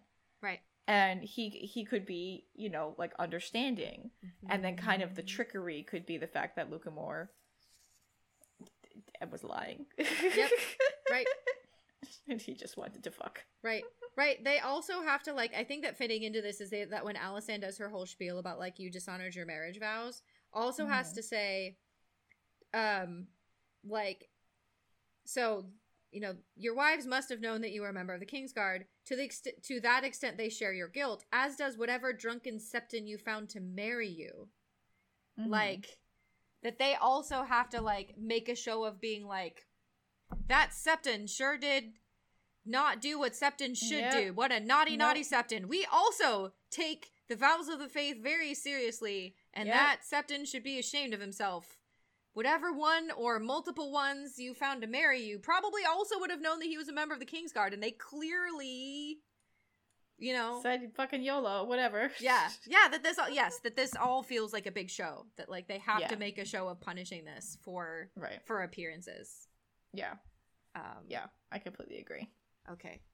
I do really like the reference to that Hollow Knight. That's one of those lines that I just think is really good. And I think fits in with, you know, it's an idea that Martin comes back to. This fits into that idea of, like, what is a true knight? That, like, the opposite of a true knight is a hollow knight. And a knight that is, like, empty of all value. That, like, it looks like a knight, but on the inside is not actually, so it's hollow. It also feels like a Robert Strong reference. Yeah. Uh-huh. Oh, and this is a Strong. Lucamore Strong. Robert Strong. Yeah, you got a Hollow Knight. Do you fucking get it? Do you get it? All right, what else we got? Heir to the throne, Rhaenys Targaryen. That's what we got. Yeah, many hailed her as next in line for the Iron Throne after her father. Yes, exactly. Jaehaerys said, that's so nice, sweetie. No, I like that it says many hailed her as next in line to the Iron Throne. This is not just Alysanne. There are people. There are, like, lords. Well, we know there are people because we know the dance is going to happen. Right. And there's like a full on like civil war about it. So like it's not just like, oh, silly idea that a woman could rule. Like no, there's like a lot of people who are like, yeah, she's the firstborn. Right. That's the rule. Right. She is the firstborn child of the heir to the Iron Throne. She's clearly the next in line. Especially given the laws that Alysanne gets Jaehaerys to pass regarding inheritance and women not being disinherited and stuff like that. Like, Yep. Come on, guys. Yep. Come on, guys. It's just another one of those where you realize that, like, just how thoroughly the Maester is trying to whitewash history. That, like, no one believed that women should be in charge because they're women. And then you read this and you're like, I mean, some people thought that women should be in charge. Well, again, I do think whenever he talks about this kind of stuff, he's trying to prep us for the dance. Right. So I think that's like this is especially trying to prep us for the dance because this is going to lead into the council. Right. Yeah. Because Rhaenys is the queen who never was. Right. My girl. And her first name that she went by was our queen to be, and then she became the queen who never was. Alysanne calls her the queen to be, and I'm just kind of like, oh, Alysanne, if only. If only. She would have been such a good queen. God. Anyway. We have Alysanne. Yeah, we've talked a lot about how Alysanne should stop having babies. No more. Well, so the only thing I want to talk about in this part is that there is a level of magical contraception available in Westeros. Certainly Alysanne knew about that. Yep. I guess like my question is, why wouldn't she start using it? Yeah. And I kind of liked your comparison of Jaehaerys to a Quiverful, and I wonder if she's in that same camp. Right. Where she's just like, even though it's dangerous for me and this is painful and I hate it, if the gods intend for me to have children, I'm not gonna interrupt, Yeah, or at the very least you could tell a story where she may not be into it, because she did tell him after Valerion, she was like, I'm done. I should just be a grandma now. I'm more suited to be a grandmother. Like, and that feels like Alysanne trying to assert herself. Trying to say, like, no, I don't want any more babies. And then he's like, yeah, well, the gods might not be done with us. Yeah. And at the very least, one could tell a story where, like, maybe she doesn't believe it as hard as he does, but, like, doesn't want to make a fuss about it. I don't know. She's not, like, a complacent figure.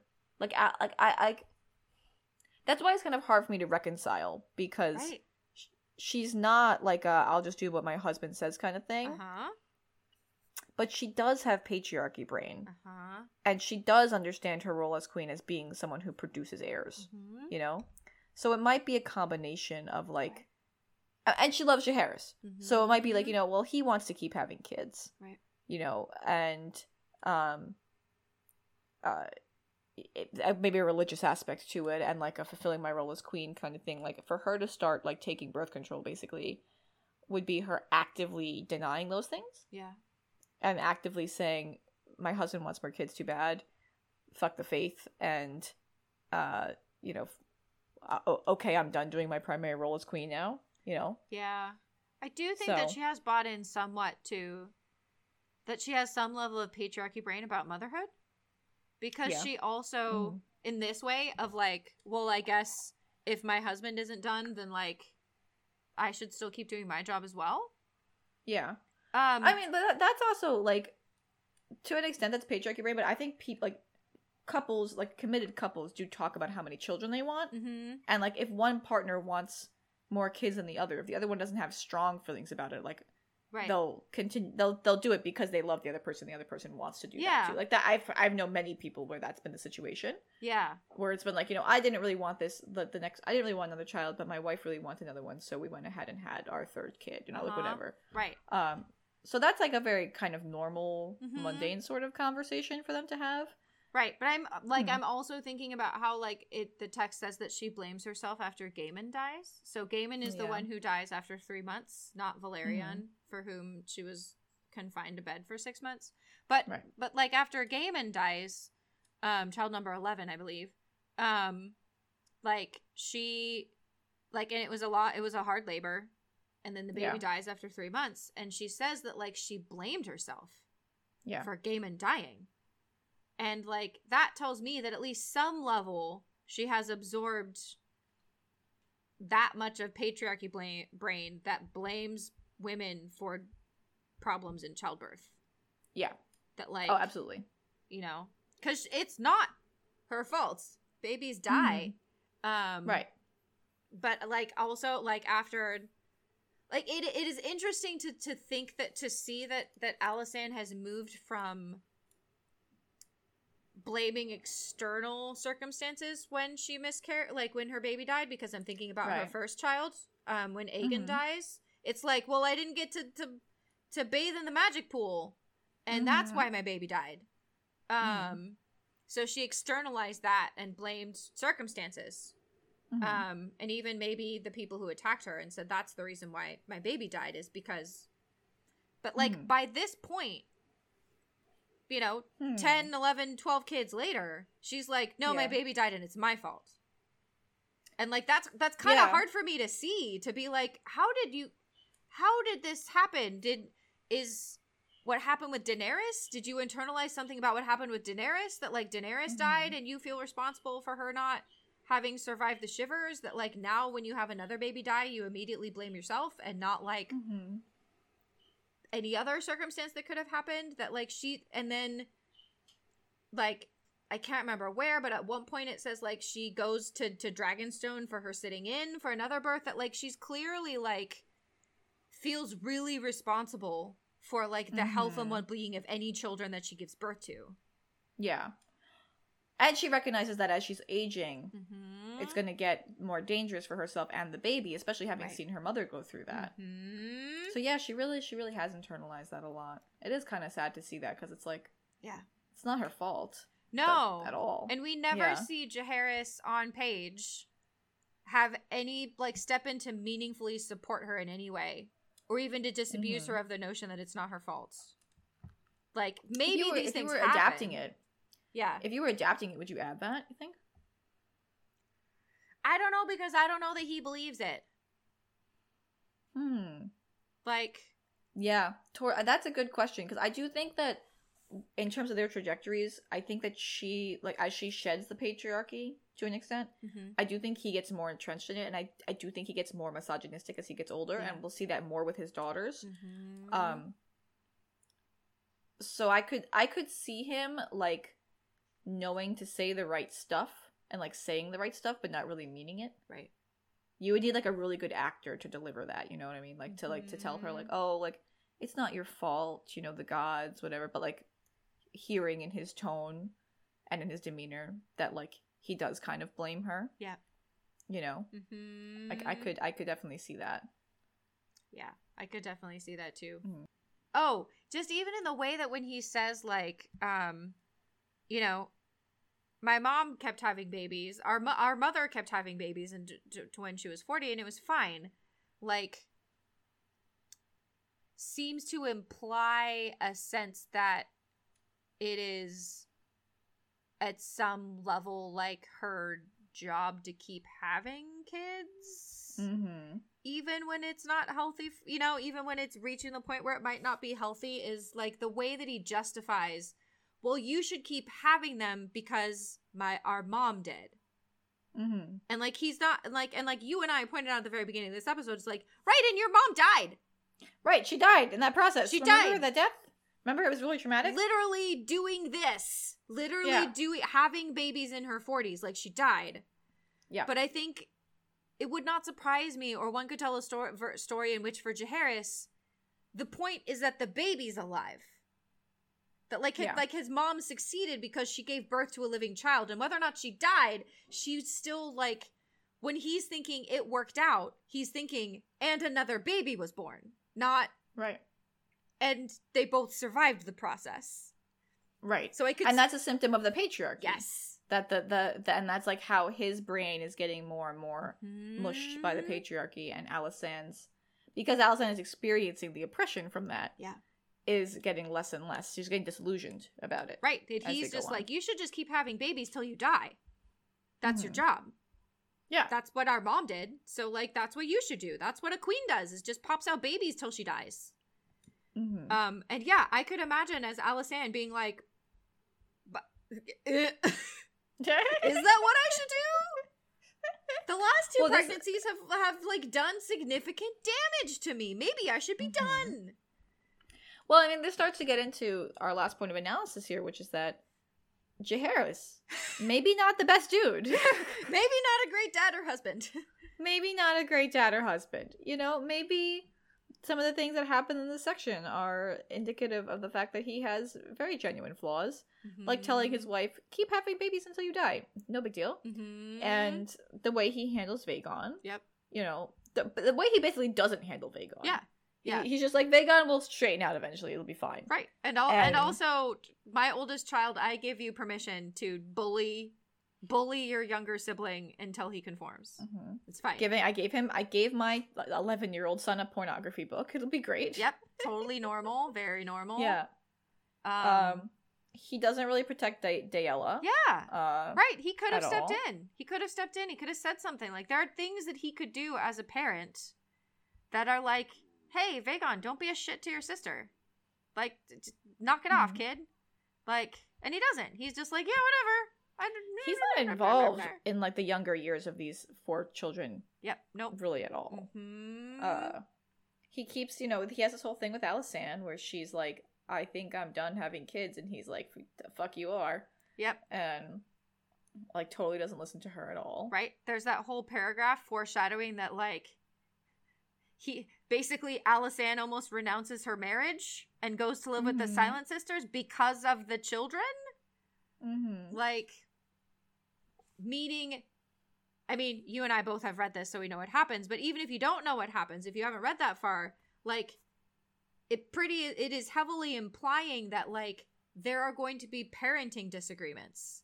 That, like, Alysanne and Jaehaerys are going to disagree about how to be parents to these 4 kids, which is Vagon, Daella, Sarah, and Visera. Like, they're disagreeing about how to parent these 4 children, and that it gets so bad that Alysanne almost renounces her marriage.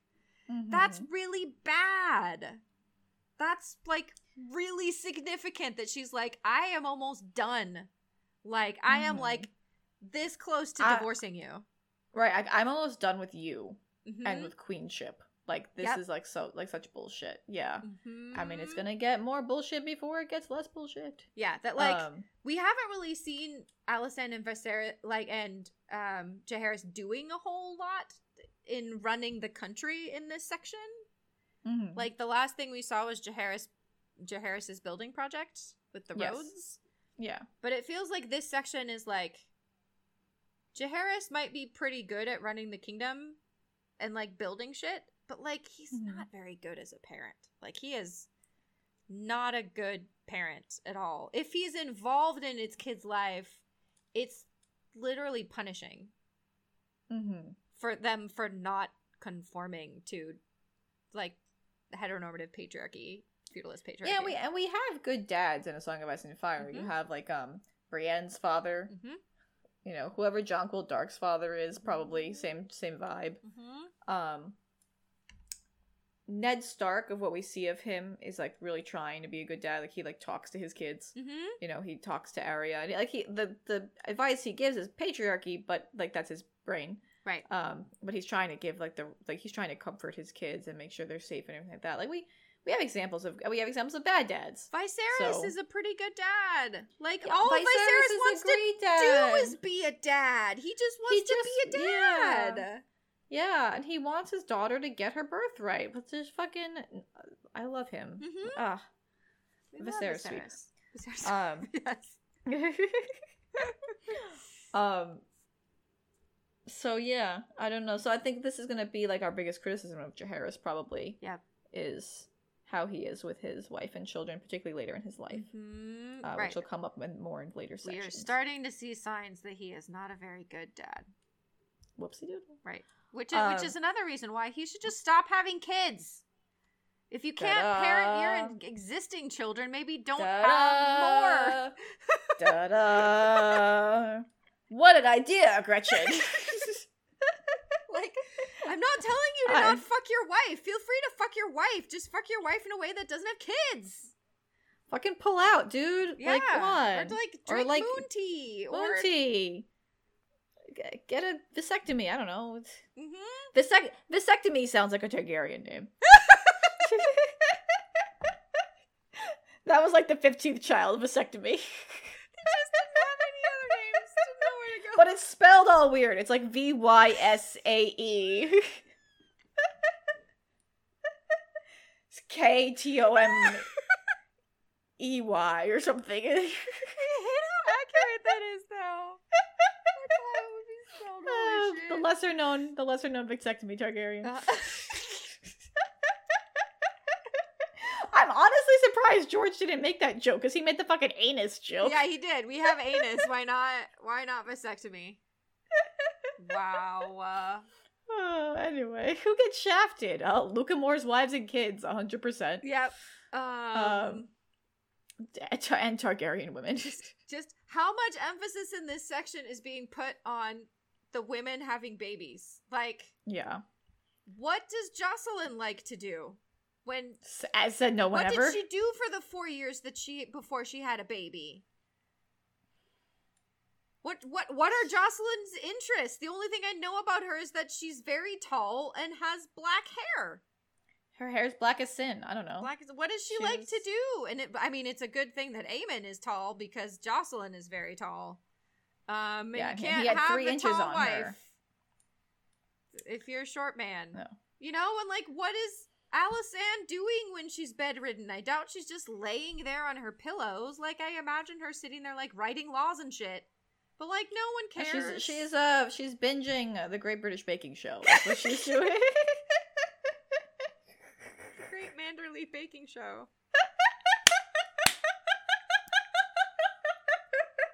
This week's challenge is cannibalism. Pies with a secret ingredient.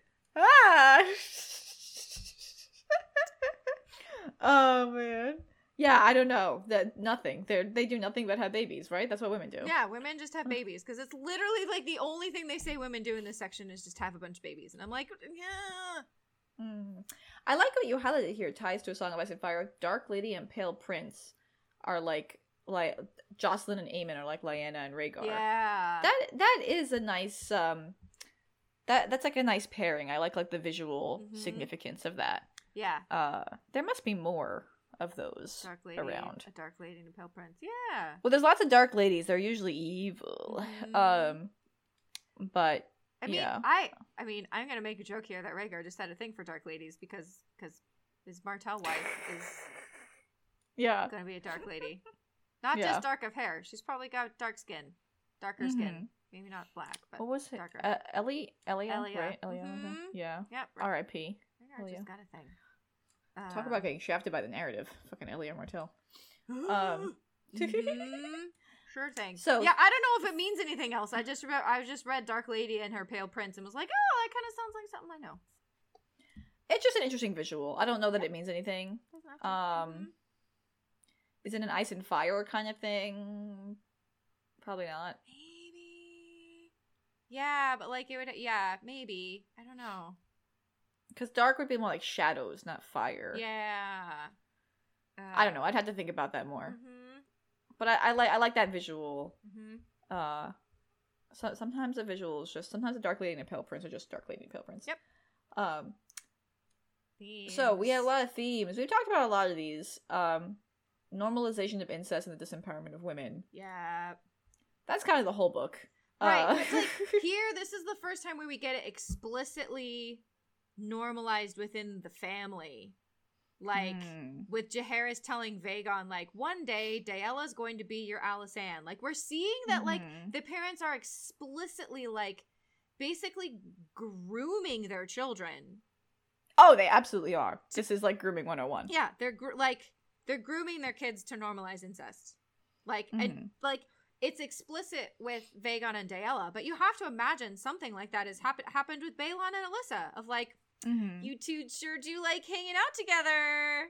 Sure are having a lot of fun hanging out. Do you maybe want to get married when you're older? This is like when adults in real life, like when two children of opposite sexes interact and they're like, oh, you have a little girlfriend? Yes. It's like, no, he's 4. Yeah. Leave him alone. I hate that kind of stuff. Or like when they put clothes on kids that say like lady killer. Yeah. Or like, you know, all the girls love me, or like, you know, all the little girls will put like heartbreaker, and it's like, she's 5. Yeah. Yeah, that's a child. Or like I've seen onesies. That's a child. You see like there's onesies with it. Onesies that are like lady killer. I'm like, that's an infant. That's a baby. The straight people are not okay. Straight people are not okay. Straight people are not okay.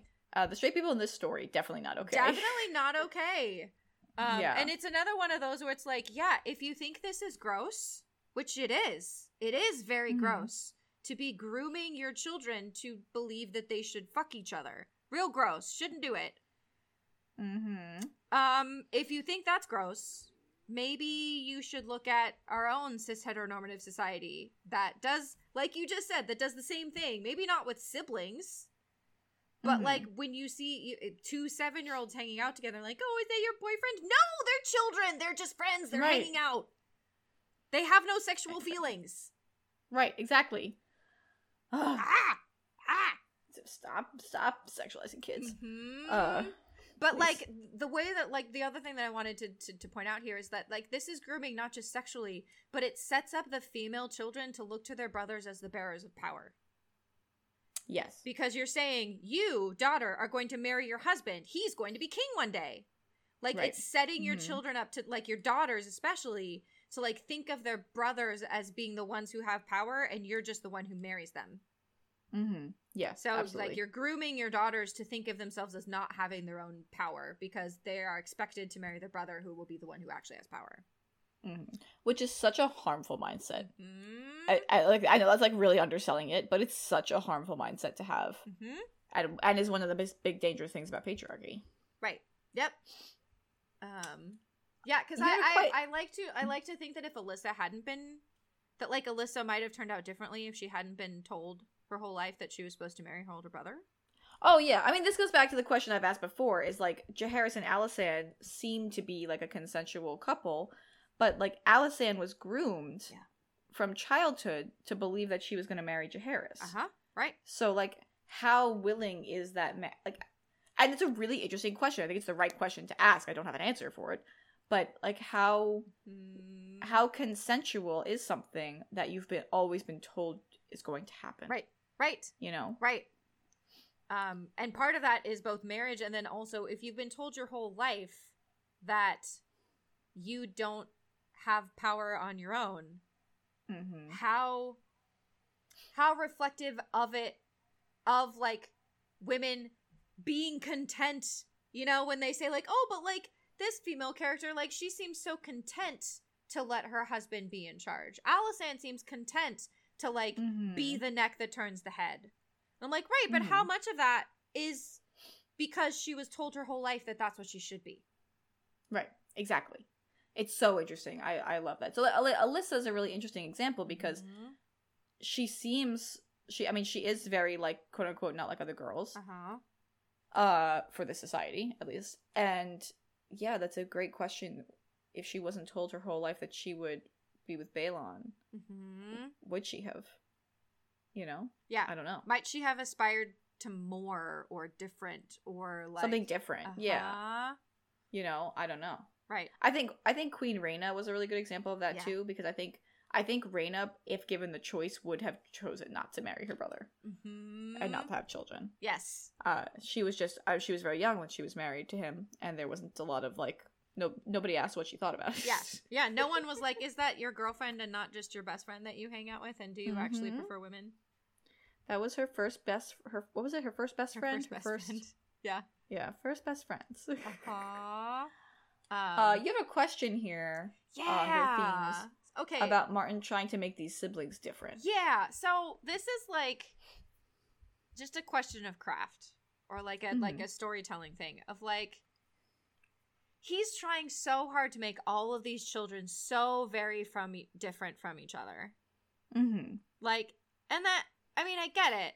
When you have a character have like 13 kids, you gotta make us remember them somehow, unless you don't mind that we forget them.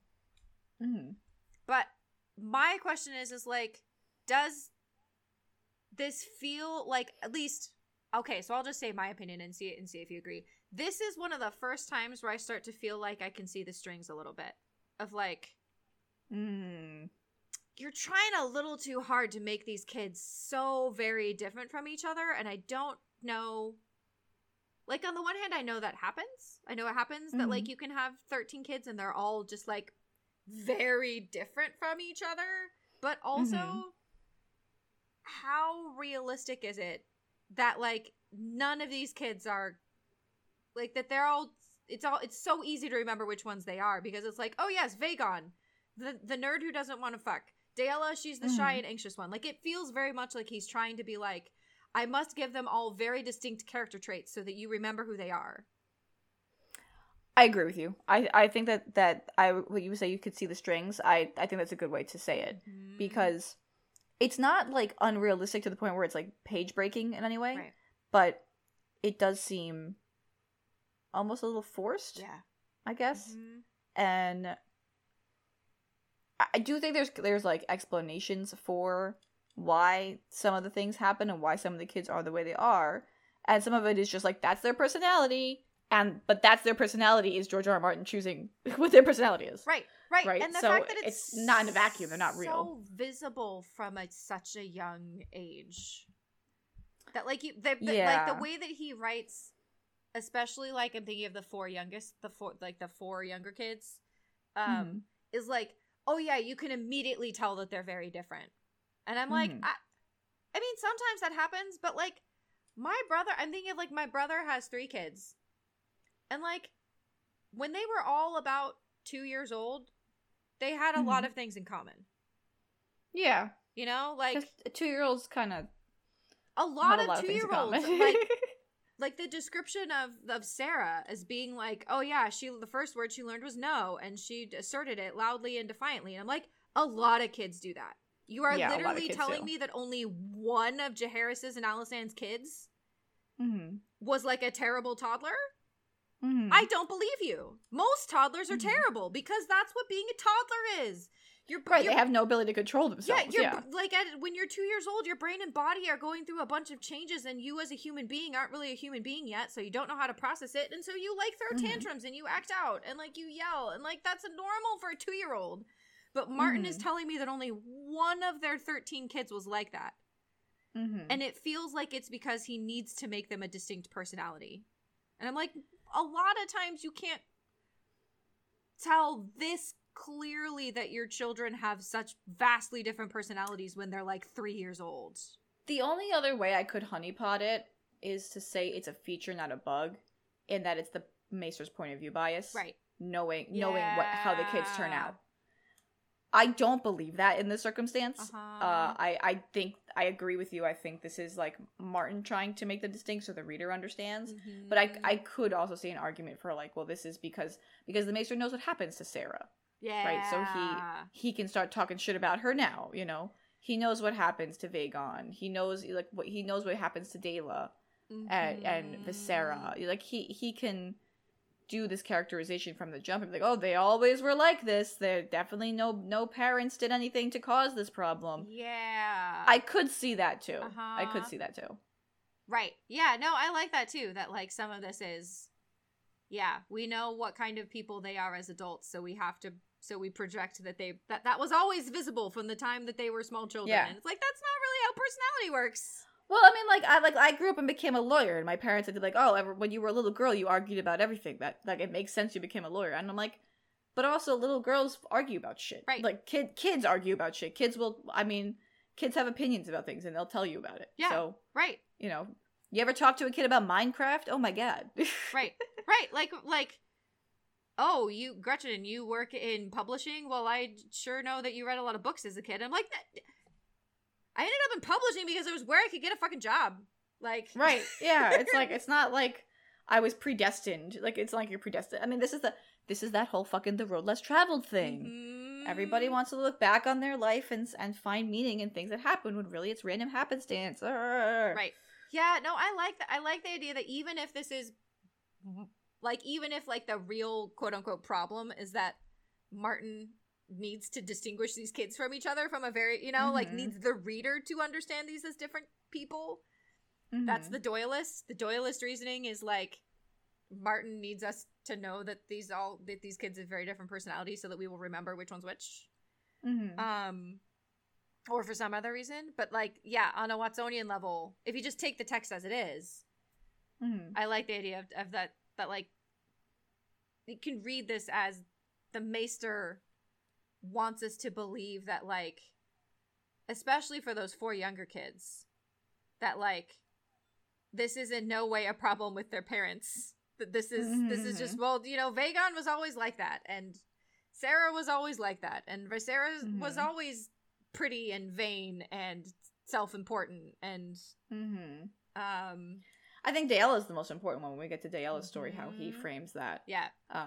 Because that could very easily be read as a very bad thing Jaehaerys did.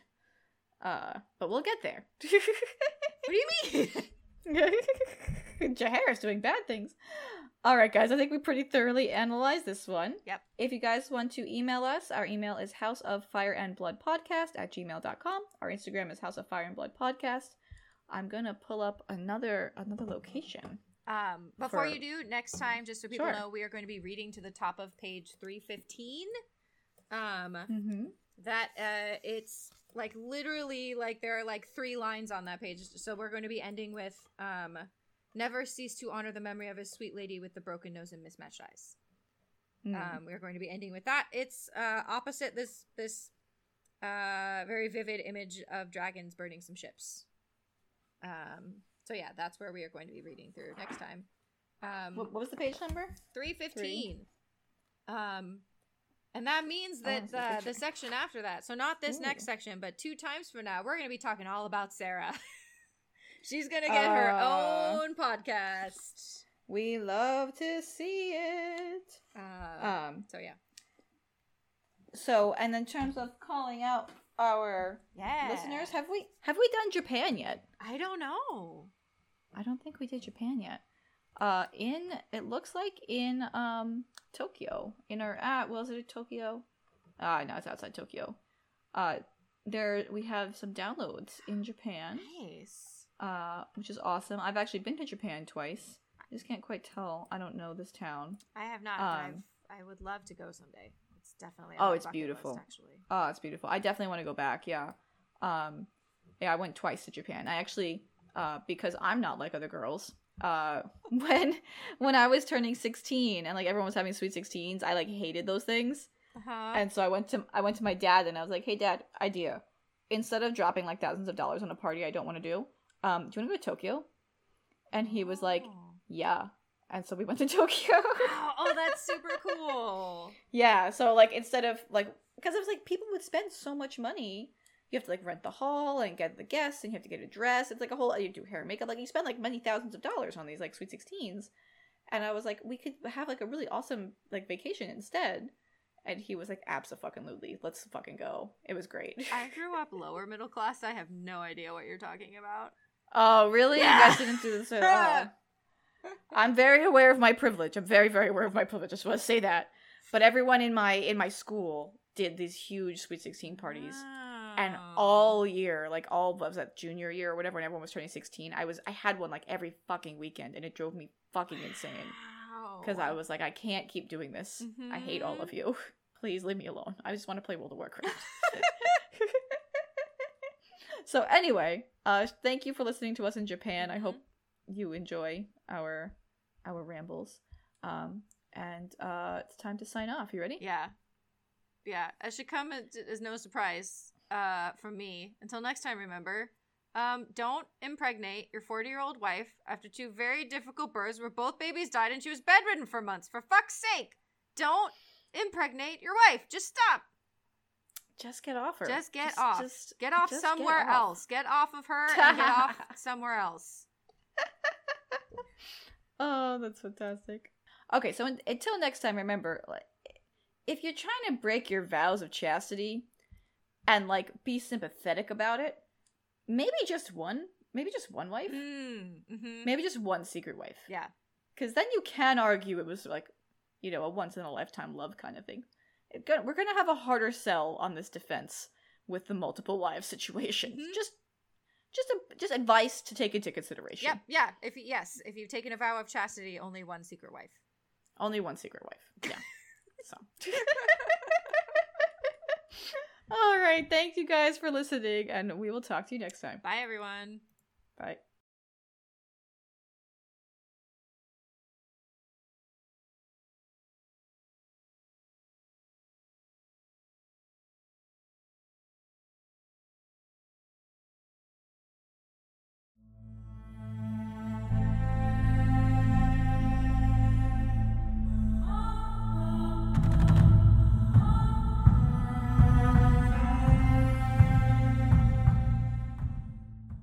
I went to laser tag yesterday for one of my friend's birthdays. I haven't gone to laser tag since I was like 15. So much fun. Oh my god. It was like, we were there for like an hour, and each round was like 66 minutes. And it was like, first was just like shoot and kill as many people as you can, but then it was like capture the flag, King of the Hill, like different games within the like setting. It was really, really fun. And the gun had like a scope on it to help you aim. And you could upgrade. Yeah, you could upgrade the gun around. Like, you could get, like, upgrades to it to, like, have, like, a machine gun or, like, grenades or whatever. Oh, that's fancy. They did not have that when I played laser tag. I know. It was so fun. And I was, not to brag, but I always got sharpshooter because my accuracy was the highest. Those video games have played off, huh? Yeah.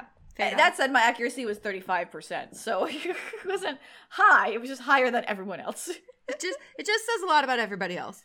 My team creamed the other team. The red team dominated. It was mostly me and this my friend's cousin, Anthony, just like destroying everyone. It was great. It was really, really fun. I was exhausted afterwards. I'm like, I'm so tired. It was like running and crouching. I was like crouching like fucking Ellie in The Last of Us 2 and like crawling, and I'm like, oh my god, this is really hard. And they never sleep. I know. The most unrealistic thing about The Last of Us 1 is that Joel, the 50-year-old man, is fucking crouching. His knees ain't doing that. Yeah, no. My knees are barely doing that. Right, yeah. He's not doing that. That makes sense. Doesn't make any sense. 50 years old in a post-apocalypse, and you're telling me that you can, like, crouch walk for, like, an hour? Nope, definitely not. No thanks. Definitely not. 0%. Nope. But yeah, laser tag, super fun. Strong recommend for anyone's birthdays. Oh. I'm sure there are places all over the place. Yeah, that's super fun. That was like a go-to birthday when I was like a teenager. That would be fun. Yeah, we definitely want to go again. We're all like, when can we do this again? How much did it cost? Cool. That sounds fun.